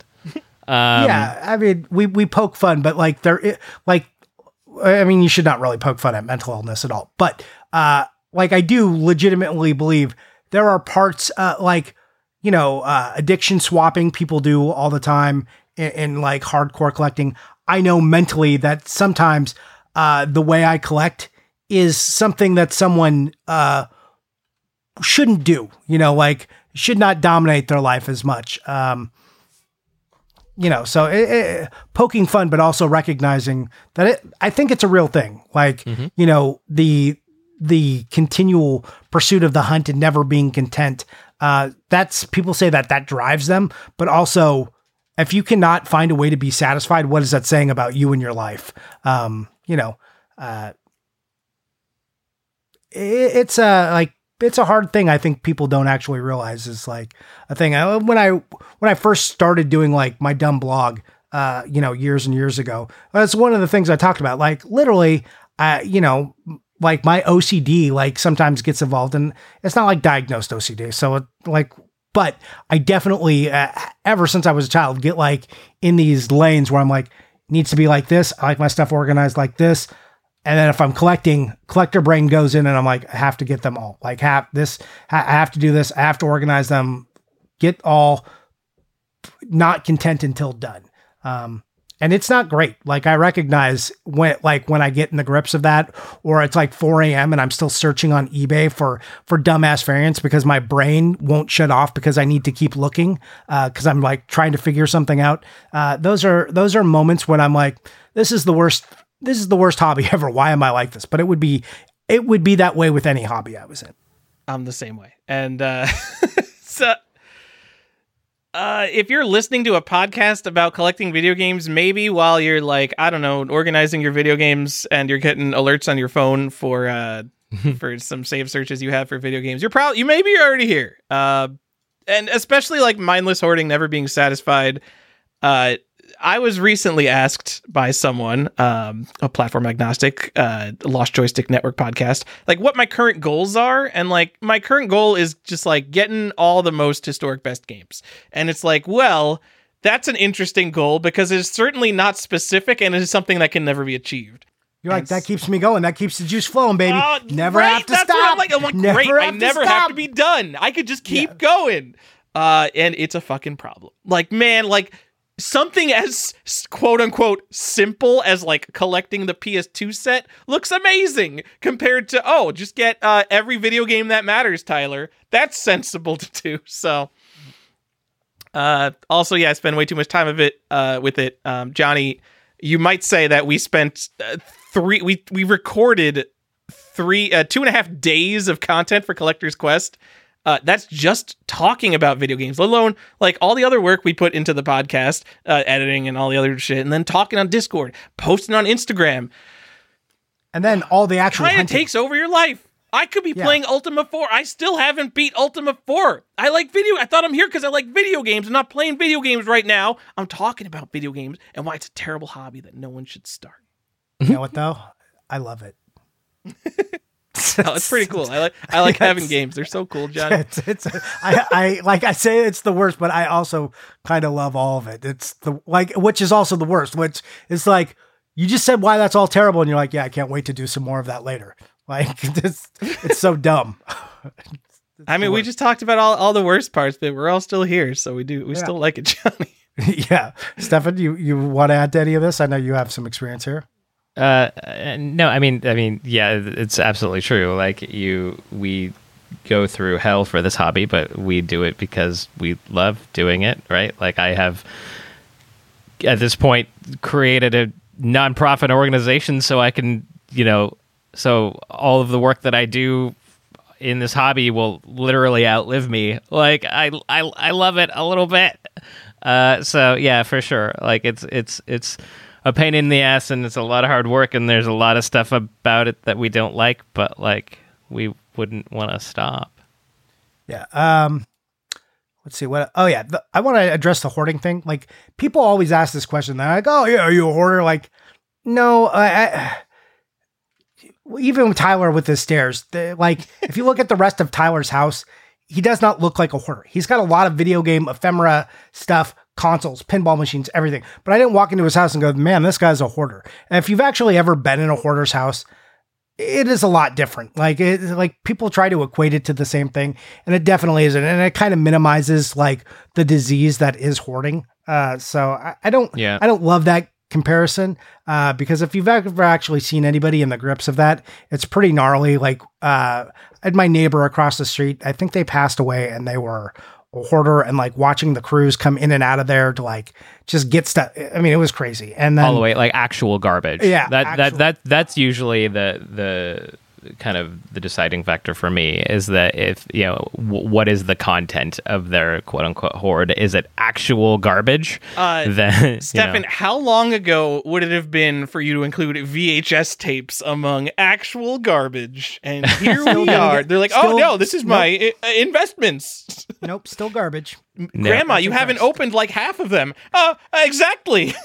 Yeah, I'm talking about people who, like, their cat goes missing and they find them 5 years later somewhere in the hoard. Yeah. I mean, I had a girlfriend whose mom was kind of like, she was on the verge of it, like just Time Life magazines, 20 years worth of Time Life magazines just like stacked around the garage, even though the cats had peed on them, like wouldn't throw them away. Like that, it's that kind of, like people don't. This is what I'm saying. Like, you put a bunch of games on a shelf. They're not like, even if you have stacks on your floor, that's not hoarding. Like go watch that hoarder show that used to be on, I think, the Learning Channel or some garbage. Just go see what actual hoarding. It's horrifying, and it's a real thing. That it looks a lot different than this. So, if you want to call it mindless consumerism and the overconsumption of goods and just raw materialism, yeah, agree with you 100%. Like, people are like, oh yeah, they want these like Spartan lives. I'm like, no, I'm a materialist. Clearly I like to buy these things and give my brain little dopamine hits from doing so. But that's not hoarding. So I don't love it when people are like, no, you're just a hoarder. You're just like, like that's like, not that hoarders are, I think, worried about being called, being compared to us, but I'm like, you're not really, you're doing them kind of a disservice for like the actual hard thing that's going on in their life, which is like a living nightmare compared to, just a guy who owns a lot of games. Yeah. Anyways, that's it. There's plenty of other things, but that's the worst parts of video game collecting. Don't do it. Save yourself. Yeah, don't do it unless you guy an hour into this podcast. Yeah, don't do it unless like us, after hearing all this stuff, you're like, yeah, I'm still in. If you're still with us, join the Discord, which you can do by becoming a Patreon for as little as $2 or as much as $6, but really like $4 is the part where you get the extra content, and that's where I would say go. If you want to, if not, please keep enjoying the same free content. And if you really want to, you can find us on patreon.com/collectorsquest. There's the quick plug for that. Anyways, any more you guys want to add to that? No. Or shall we move on? Nope. To the collector's questions. Come on, this was a whole collector's show. We did a whole show for someone. I mean, do we have to really answer their questions now? Yes. I'm just trying to buy time while I go get over to the Ask the Podcast room. All right. Tiger Wolf asks, when are you going to 100% complete your Famicom collection, Tyler? I am not going for a Famicom set. Ooh, you should do a Famicom set. That would be so cool. I've never seen a full set. I'm just putting it in your brain. Please do. No. There are some like serious Famicom collectors. It's like, I would call myself an NES collector, and I am extremely familiar with the NES library, but no matter how much, like, I could mindlessly check checklists and buy Famicom games, but because there is just a huge portion of that library, just like, I cannot play it. Like, even if I watched YouTube videos of all these games, like, I couldn't like understand what I'm buying in like a complete way. So it is, in that sense, getting a full collection. It's just the worst. Like, the games that I'm buying mean something to me from like my interest in video game history or my interest in certain companies, things like that. I can't just load up with 1,000 games that mean nothing to me. That was too real of an answer for a question that was probably facetious. Facetious. Platform Agnostic asks, hypothetically, there's a natural disaster that's going to affect you. You only have time to save a few items from your collection. What would they be? This is like a real situation for you guys. Also, if you lost everything but those items and were forced to rebuild, would you rebuild, and to what extent? I couldn't. It would be so. I mean, it's no secret that after I sold off all my games, which we've been talking about, I've refocused in an area of the hobby where virtually everything that I acquire is one of one. Right. So if something came through and genuinely destroyed this collection, it would be literally impossible for me to rebuild it. Well, let me refocus you though, because we all know that's true. You got one of ones. They disappeared, they're gone. But because you still have a NES collection, right? The NES set, or did you get rid of that? Super and 3DO are the only full sets I still have. So let's say your Super set, which is Super is your favorite set. What if that went away? Who the fuck calls it Super? You just both called Super Nintendo Super without missing a beat. What was that? I'm sorry. Continue. I don't know. Now I'm oddly self-conscious. I feel like I just walked out on stage with my pants off or something. Like, it just made me feel weird about it. I thought it was fine, Stefan. I think we were doing just fine. Anyways, if your Super set went away, what would you do? The soups went away? Yeah. If you were missing the soups, what happens next? I'd probably put that together again. And honestly, there's been a couple times where just for something to do, I've thought about doing another card only NES set. I mean, I would definitely put the Super Nintendo set back together.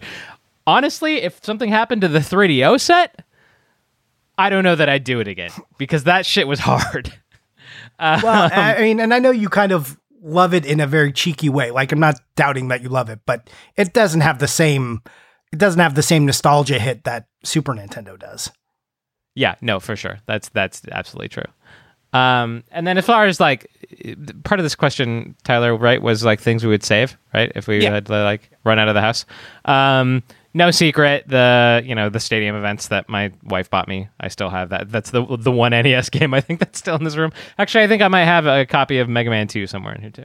But definitely that. And I just spilled coffee on my desk. Oh no, sad. And then honestly, my favorite paintings that I have in the collection do hang in my game room. I have things hanging all over the house, but the stuff that I genuinely love are in this room. So the Mickey's Magical Quest cover, that painting I would definitely take. That's one of my favorite pieces. And the Secret of Mana Nintendo Power cover definitely would also come with me. Those are probably my top two pieces in the whole collection. Wrong answers, Simon. Why? It's got to be Super Castlevania and Final Fantasy 2. Okay, but also that is that's really his hands are getting full 4-foot now. Oil painting. Yeah, my hands are getting real full. Meanwhile, the Magical Quest cover is literally almost painted 1-to-1. It's 2 inches larger than the actual cover. So that would also be very manageable for me to take. But that Castlevania cover, if I grabbed the Castlevania cover, that would be the only thing that I was taking. No, you grab the Castlevania cover and then just put the other ones on top of it and run. Yeah, that's still a 2-man job at that point. Fair. Yeah, I think that's probably what I would take. Tyler? Just thinking of things that I could reasonably hold. I feel like did we not answer this kind of recently? I feel like we did, yeah. My favorite game, I've got my sealed Ocarina of Time, sealed Super Mario 64, Doom 1.1 on PC, and my Charmander Zelda is really rare and exciting. My family boxing competition card on Famicom, 1 of 16, that's something really cool that I would save. What is that? Sorry, I don't know what that is. What is that? Family boxing, it's just there was all these weird smaller competitions in Japan in the Famicom days, and one of the prizes was a gold family boxing cartridge, and they made 16 of them, and when you put it in, it says special edition on the title screen, and the ring in the game is a different color. Family boxing is Ring King, by the way. Game no one cares about. It's the game where when you're in a corner getting after a boxing round, the guy looks like he's giving you a blowjob. That's its main claim to fame. But it's super rare and exciting. That's cool. Yeah. Would you You rebuild? learned something. Like, would I rebuild? I don't know. Like, man, getting rid of all this stuff, wouldn't that be just like such a great weight off your shoulders? Probably. Like, there's no way I could, obviously, like, the collection I have now, just because of prices, like, no matter what insurance paid me, I would not spend the time going and getting all this garbage. Okay, then how about this? What would you rebuild? I don't know. Like, it would be so cool to not rebuild and just not have all this It'd be shit cool to be anymore. finally free of the grips Right? of consumerism. Oh my God, I would like start living a minimalist life. I'd start like a YouTube channel, have one of those super clean white desks with nothing behind me, just like a shelf with it's like a huge shelf and there's just like one plant over here and like a light over there and that'll be it. You'd be talking about the best, way to hide cables and cable management systems. Yeah. Which Yeah, I'm I don't into. like- Please tell me your secrets. Like, I don't know. I don't think like NES is like my favorite console to collect. Like even just the cards, I don't think I would go for it again. But also I have the collector gene, so I can't really say. I think if it really lost everything, I would start collecting from my favorites down. Like literally the stuff I saved. So I go like Ocarina of Time, Mario 64, Doom, and then I start going like, well, I should probably get a copy of Metroid Prime in here. I should probably get a copy of like Pokemon Heart Gold, Soul Silver in here. And I think I would have a much smaller collection if I actually lost it all. And then what would you escape the burning building with? I already said this. That's what he said. That's the competition cards and stuff he was talking about. Oh, sorry, Yeah. I missed it.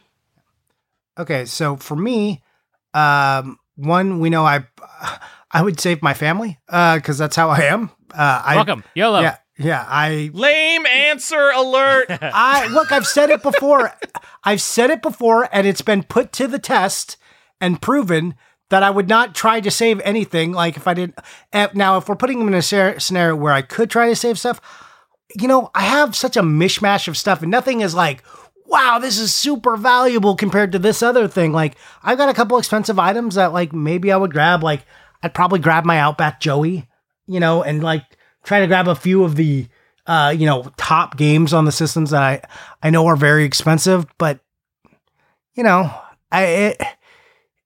it would be hard. Like, would it just be like value wise? Would it be easier to grab my Game Boy boxes because they're in like small totes that I could grab like 4 of at a time and save like 50 games in each tote? Like, Getting like into the real logistics. Like, well, I already have this stuff boxed up, which would be nice and good to go. yeah. Well, and that's how I think about it. It's like, what do I do here? And would I rebuild? I would probably do some same as you, Tyler. I would grab my favorites and like do that and probably dedicate like one shelf and be like, this is the stuff, Yep. this is the stuff I like. And now this is what video game collecting is to me. Would I like, I mean, I see a world where I might try to redo the Super set. I'm going to keep saying Super just to see if it bothers Tyler. The soups. Like I could see myself maybe trying that, but there's so many games and so much. Like, do you know I have like 3 copies of Wheel of Fortune just because of dumb variants? Like, do I want to do that to myself again? I don't know if I do. So, anyways, I don't know. yeah, I don't know why you have some of the things you have, Johnny. Some of them are interesting, but like every time I see one, I'm like, do you have to own every time you find a cool variant? And the answer seems to be yes. Well, yeah, because I want to see it for myself. I want to touch it. Just put that on a soundboard when we get one. I want to touch it. Just make sure that's one. Yeah, I would probably be better if I just sold everything and moved on with my life, but I don't see that happening. I'm going to do one more question from the Fleo. Filler titles. Why do you love them? Why do you hate them? Why are you considered less of a man or woman if you don't have them in your set? And then he gives a bunch of examples. Fisher Price, I Can Remember, Elmo's Number Journey, Barney's Hide and Seek, Niv Bible, stuff like that. They're Stefan, awful. you have a lot of filler in your collection, right? How do you feel about filler? Sell it in bulk. Get it out. All killer, no filler for life, right? That's how we live, Tyler. Oh yeah, us definitely. I mean, Johnny, I have kind of pivoted away from the filler. I know you're full excuse force getting every GBA game that you can suck up with a vacuum. But I'm not collecting any sets right now, which has made it really easy to avoid filler. Yeah, if you're not Because collecting, you already collected them. You see, that's the problem. Like, I already don't- collected them, and I do enjoy owning. I wouldn't want my Genesis set without like Crystal's Pony Adventure or whatever the fuck that game's called. I think so. Here, I will defend filler. I will give the defense of filler for the Fleo here. There's a tendency to get hyper focused on the games everybody already knows are good. And I'm not talking about like Mario and Zelda games only. I'm not talking about, oh, check out Heavenly Sword on the Wii. It's a hidden gem. I'm talking about garbage. Where's Waldo is just considered to be just filler garbage for the Nintendo. Every once in a while, I just take like a random like game that looks like a complete filler game off the shelf and I put it in just to see if it's just everyone is just collectively said it's bad. Like, I don't know, Superman 64, a game that like probably 90% of the people hating on it have never played. I just take games like that off the shelf and I'm like, all right, let's see what it is. And you know what? I think Where's Waldo has some fucking merit because that game's a goddamn mess and that's what makes it hard to find Waldo. In terms of collecting, I don't know. I mean, like the most filler things I could think of would be like EA sports games right now. And yeah, that, no thanks. it feels bad owning all that stuff. Big reason that I'm not going after the PS2 set is because just the space of filler on that set. I've already done it once with Xbox, and PS2 is like more than twice as big, I think. I don't really have anything to add to that. Like I collect sets, so I get a lot of dumb filler. There's no avoiding it. If I was a smarter person, it would be all kill or no filler. You enjoy filler more than the average person. You don't get it as an obligation. You're like, here's this Skylanders game, but what about every version of the Skylanders game? Like something no one would consider necessary to own, but you're like, yeah, I can get all But of that's them. that's like my dumb brain. Like I know. I can't help it. I'm just like, well, look at all the variants. Well, look at someone's got to know about these. VG Collectaholic knows what I'm talking Someone about. has to know, right? It's just you and VG Collectaholic just trading back and forth. Like, check out my 5 versions of Assassin's Creed 3 for the Wii man, U, and now you're gonna be like, oh, I should get the 2 versions of Assassin's Creed 3 I don't have yet. You're so dumb. You're so dumb because you're right. He showed me a version of Assassin's Creed I didn't have, and I was like, holy shit, I want that one. And it's like from Canada only and kind of expensive. I'm like, do I need to spend $60 to get this fucking or $50 to get this Assassin's Creed? And I'm like, no, Johnny, don't do it. And I've literally been going back and forth about it for 3 days since I saw it. I was like, he told me about it before he posted it. And I've just been going back and forth. Like, should I go get this Assassin's Creed or not? I don't know. Like, maybe I probably should. It's funny you called that out. Yeah. Thanks, VG Collectaholic. I want it.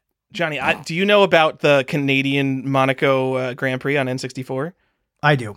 Oh, okay. Well, get the Greg Games just posted it, and I'd never seen it before. And it comes with a phone card, and it just like says Canada exclusive right on the front of the box. Oh, it's so cool.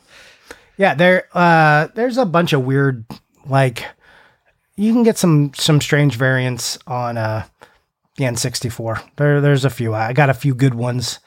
One day we'll do the surprising collectability of the N64, where we'll just do a whole, we'll just do a whole episode where we talk about that people like this garbage system. We're just surprised that anyone would want to own these games and keep buying them. Johnny, man, Monaco Grand Prix, like a busted one, sold for $200 complete. That's a game I kind of want. Ugh. It's been expensive for a while. I remember know. when it first got showed on Nintendo Age a few years ago. That's where I first saw it. I just mean any copy. I want like an American copy. There's like none. I mean, I guess it's just, there's fucking rare boxed N64 games. You can easily get a cartridge. I think it's the first F1 racing game with real drivers though. Historic. History. Do it for the history. Got to do it All for right. history. That's it. All right. Let's, do you guys buy and play on. video games? I hope you don't buy video games. I heard it's a really bad thing to get into. Yeah, it's the worst. Don't do it. But if you do, I look forward to why you're quitting videos shortly after. All right. All right, guys. What are you buying and what are you playing? Stefan? I haven't. Well, there's some stuff, but nothing I want to talk about yet. There's Sorry. some stuff. Cool. There's some stuff. There's some stuff I in did. the works. You I got haven't my been people on the okay? show in like a month. You didn't buy anything in the month, even a game just to play? No, not anything that I want to talk about yet. Wait, there's some modern game you've bought that you don't want to talk about yet? No, there's some stuff that I've shown you guys that okay. I can't talk about yet that I'm really excited about, but hey, guess what? You just got a Polymega. Yeah. Oh, and I bought a copy of the like Regalia edition of Forbidden West, the New Horizon game. So that was, $300 I didn't need to spend. It's going to be too big? Yeah, but those are like the only, like when you talk about like stupid gaming statues, Horizon gaming statues are literally the only gaming statues I have because I just love that. It's fun. Yeah, I know. You're like, you always are talking up Horizon. I'm fine with you buying this. If it was like the latest Call of Duty game, I would call you an idiot. No, absolutely not. No, fuck that. But yeah, for this one game, I will buy all of the things. So that happened today. So I did buy that. Okay. What do you play? What have I been playing? Not a ton. I'm really excited for Forbidden West. What else am I excited for? Waiting for the remake of KOTOR. That's a little ways out, but I'm super excited about that. But I don't know that I've actually been playing anything super recently. You could just go play KOTOR right now. Just get like an Xbox or get on Steam. Sorry. You know what? I did play through BioShock. I did do that recently. You forgot that you played through an entire video game? Yes. All right. I'm guessing it's not your first time playing through BioShock. No, it's not. Is it still good? Still good. All right. BioShock's the best. I mean, I don't know. Sometimes I go back to games and they're not good. But I went through BioShock a few years ago and it was really good. GoldenEye is a piece of shit. GoldenEye is still an amazing game. Like you went back to Assassin's Creed. Assassin's Creed 1 was never good, but I think Assassin's Creed 2 is really good. But I'm worried if I went back to 2, I'd be like, no, this one's shit too. Man, Assassin's Creed is so boring. I don't know how, like I tried to like that game and yeah, the first one is not great for sure. It's like so tedious to get anywhere, like long. I did not do it for me. People like shutting off their brain, following the arrows and just doing the quest, Johnny. I did not enjoy it. I just like I'm okay, like it takes the right open world game to get me, but like typically I'm not in love with them. Anyways, Tyler, what about you? What'd you buy? What'd you play? I'm playing Ultima, Project Zomboid, and RuneScape. No one wants to hear about any of those anymore. What am I buying, Johnny? I got a big box Quake with the jewel case. The first versions of Quake came with a jewel case rather than the fold-out digipack. I haven't put it in my CD drive yet. I got this like a week ago. I still haven't done it. The very first release of Quake, the files on the disc were modified on July 31st of 1996 or whatever. And the later releases, the files were modified in August. So I am buying copies of Quake until I find the ones with the files modified in July, Johnny, because that will be the true fucking first print. Eat a dick, sealed collectors. You will never own this. I'm going to find one. And meanwhile, Tyler's like, why do you buy all these dumb variants? Here's my 6 copies of Quake. I'm going to find a good one eventually. Because obviously no one selling one is ever going to put it in a CD drive for me. They're going to be like, fuck you. What, you think I have a CD drive? It's and like fighting... there's a Spider-Man 2 for the PS1 that has like the two towers, or the Twin Towers. The two towers. It's a Lord of the Rings nerd. The Twin Towers like in the game, but only like a couple launch editions actually had that, and then it was quickly edited out. So, but you don't know unless you play the game. And that seems worse. Like I could put this in the drive, and within like 2 minutes, I could figure it out. Oh yeah, that's probably get through opening cutscenes and shit. Oh man. Oh, what's the Genesis game where there's like a certain boss, like one of the Shinobis? Yeah, Shinobi. Yeah, exactly. Stefan knows what I'm talking about. Yeah, it's Spider-Man. There's one of the bosses. No, that's like Spider-Man, in like the first level though. Also, is that what? So I'm thinking of the Shinobi arcade games, the only version of Shinobi 1 I've played. And there's definitely like straight up Spider-Man is in like the first or second level of that game. So is that like Master System that would be a variant on? Because I don't think Shinobi 1 is on Genesis. I could be entirely wrong. I don't know what I'm talking about. I don't remember it clearly because I don't have a lot of good info. I just remember talking about it one. You know once who upon a knows time. this? No, it is. Revenge of Shinobi. Revenge of Shinobi's the one. So Shinobi 1 just had straight up Spider-Man, and then when they made Shinobi 2, they're like, yeah, just put Spider-Man in it again. Oh, it isn't one have like Punisher in it though? I don't know. I don't know how much Shinobi ripped off comic books. I thought that was like a thing. I could be wrong. Anyways, doesn't matter. I was just making a point. All right. So that's what you're playing, and that's what you're buying. Anything else? Johnny, I did it. I always say Johnny. I know, Stefan, you're here too. I say Johnny when I'm about to make a really exciting point. No. I know it don't matter. It's fine. Basic Math for the Atari 2600. Oh, shit. One of the launch titles. Did you know that was a launch title? That's a throwback to a quiz episode we did. Oh, yeah, it was. Yeah. Yeah, I think Atari 2600 1977 launched with 9 games. They come in gatefold boxes rather than the normal flip-top boxes. And so Basic Math actually was also printed in a regular box. I thought they would have just like given up on this game. But no, this game had multiple prints, so I had to go find a gatefold copy. And I went and got it. And it's like easily the rarest of the launch games. It's like the Donkey Kong Jr. Math of Atari 2600.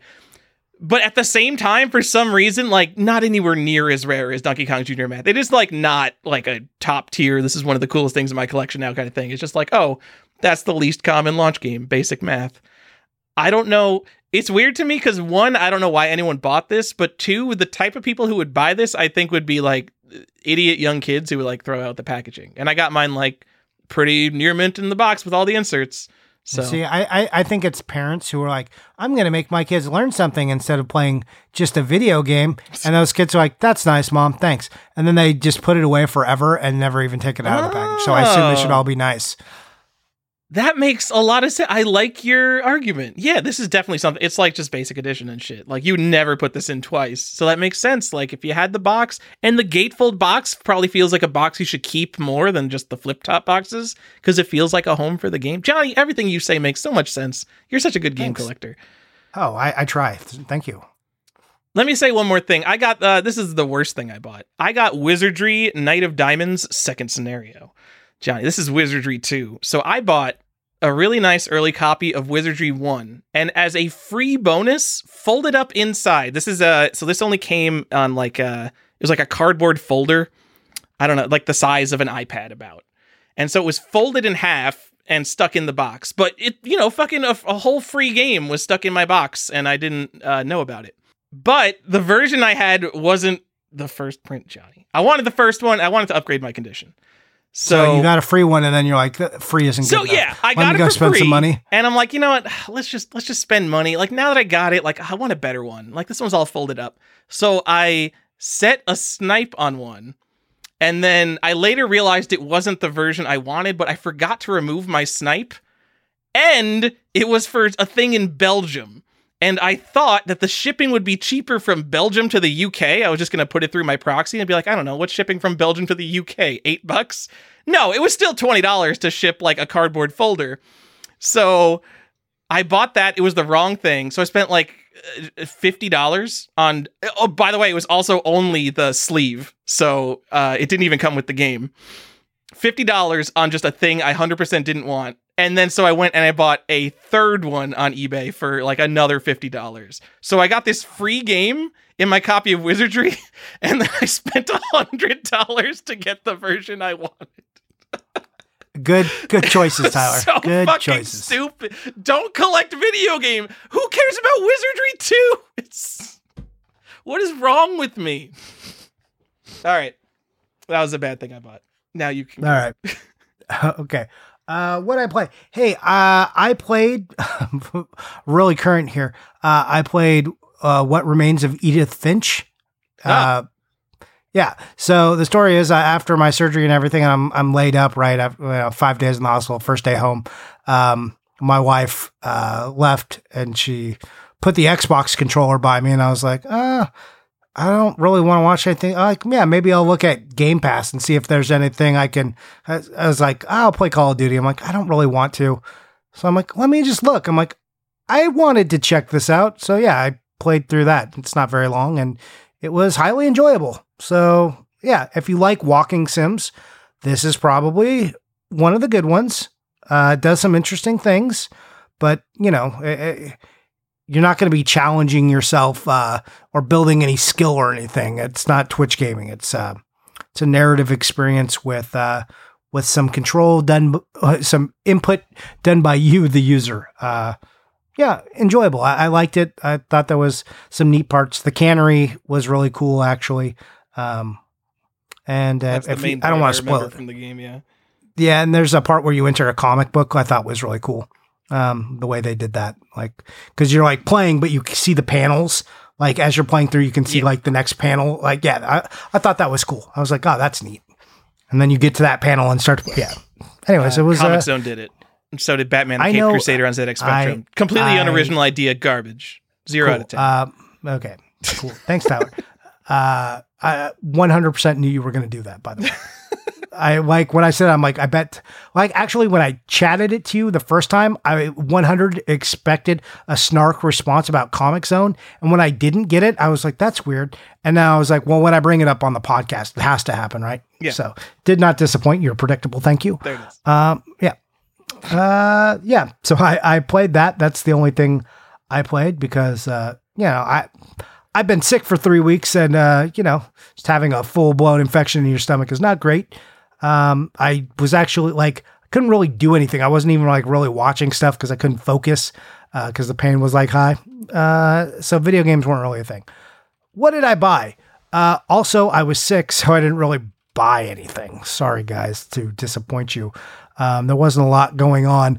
I've just been sitting back and forth debating about this stupid Assassin's Creed. That's like literally.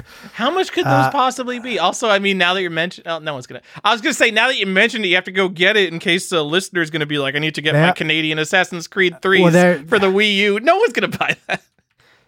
There's like one on eBay. It's just like a pain in the ass to find. So it's like, if you want it, like, I'm sure one will come up, but there's not that many of these. Like, there's also a Canadian variant for Splinter Cell, the special edition. So like they're just all coming from Canada. So it's just a pain. But it's true. I either have to decide I want it right now before this goes up or, forever hold my peace. But also VG Collectaholic posted it. So it may just be gone anyways, because he may have sparked someone else's interest. So I'm surprised how much games don't get sniped when they get brought up. So I know, I'm sorry that I have to tell you this, Johnny. I have like YouTube alerts for when the Angry Video Game Nerd uploads a new video. Not because I want to like get on top of his shit, because I enjoy his videos a lot. And so one of his recent videos was Plumbers Don't Wear Ties. And there was like 2 copies on eBay at the time. And like one of them was like in the realm of possibility for like, it was like overpriced, but not so overpriced. I don't remember how much it actually was. And that video gets like 1 million views over a weekend, 1 million people, and not one person went on eBay and was like, I need Plumbers Don't Wear Ties. So you know what? I think your Assassin's Creed 3 Canadian variants are probably safe. Except he's talking to generalists. We're talking to other like, collector brains. So, Stefan, you got a collector brain?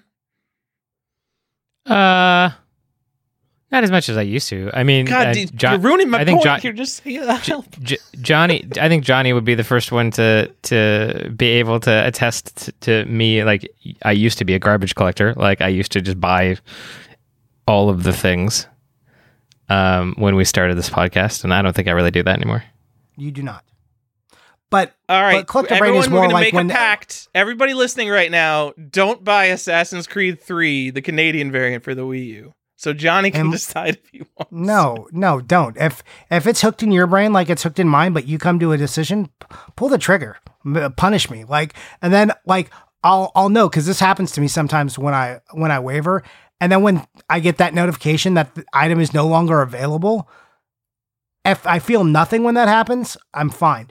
But when I feel like a bunch of sadness all of a sudden, I'm like, fuck, why?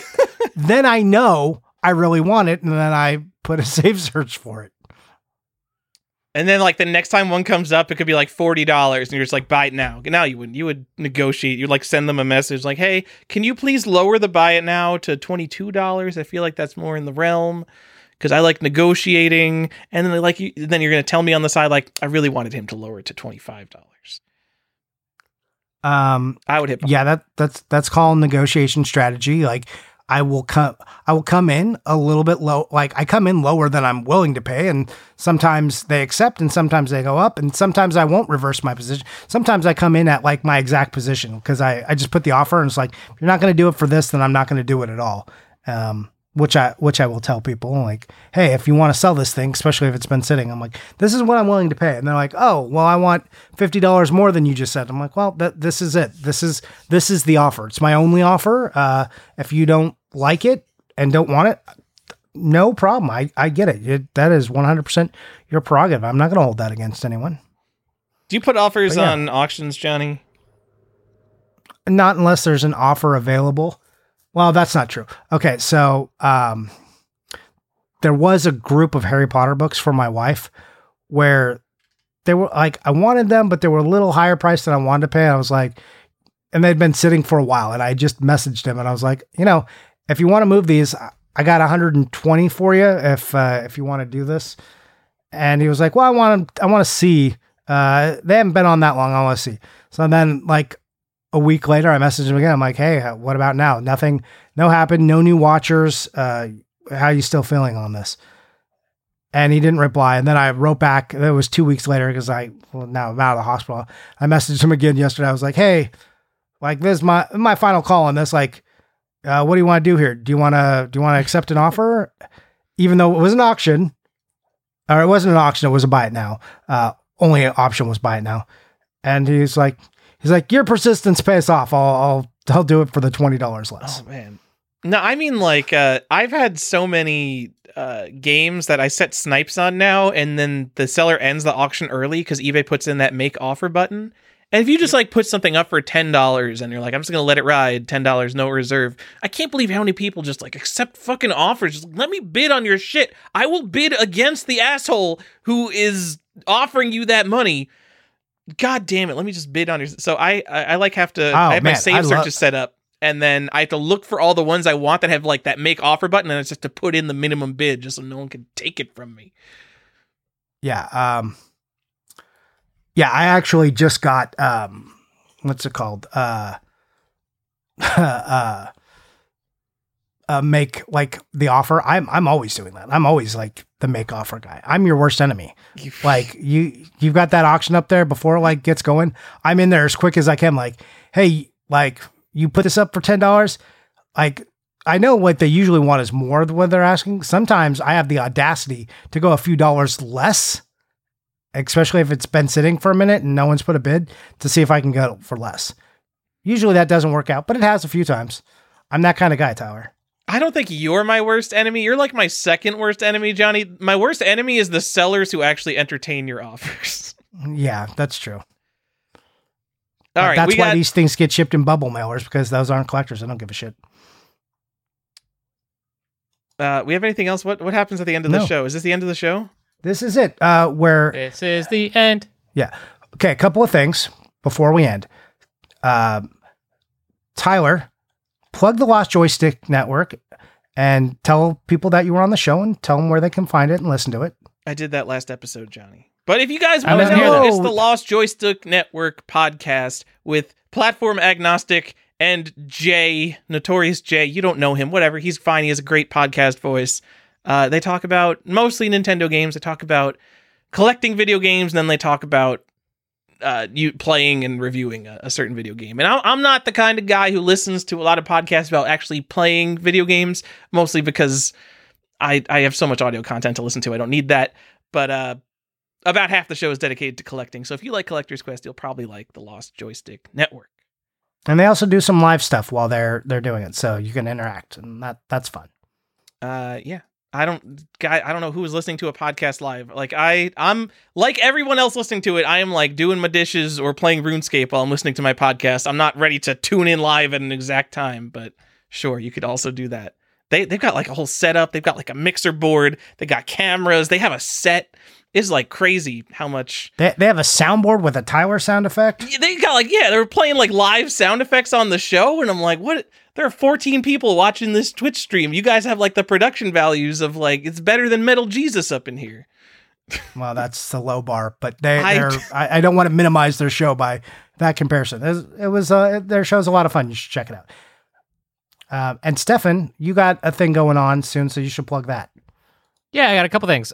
First thing, a documentary that I was in that we've actually talked to Edward Payson, the documentarian who put it together. We've talked to him on this podcast. But Rarity, Retro Video Game Collecting in the Modern Era, is now streaming on Plex for free. So check that out if you want to see a documentary about game collecting. That's pretty good. Pretty good. The other thing I have going on with the Interactive Art Collection, my nonprofit, we're doing another Art of Nintendo Power art exhibit at the SoCal Retro Gaming Expo in Ontario at the end of this month. Let me get you a date. I think it's the 27th, right? I think so. 26, 27, I want to say. SoCal Retro Gaming Expo is the 26th. Yeah, 26th, 27th. There you go. Yeah. That's the stuff I got going on. Okay. I don't got anything going on. Just happy. Well, you know what? We're just happy you're alive. Yeah. Just happy to be home and alive. All right. Anyways, that's it for the show, guys. And ladies, if there are any who are listening to us, I don't want to exclude anybody. Thanks so much for listening. We enjoyed having you. Hey, Stefan, nice to have you back on an episode. But that's it for us tonight.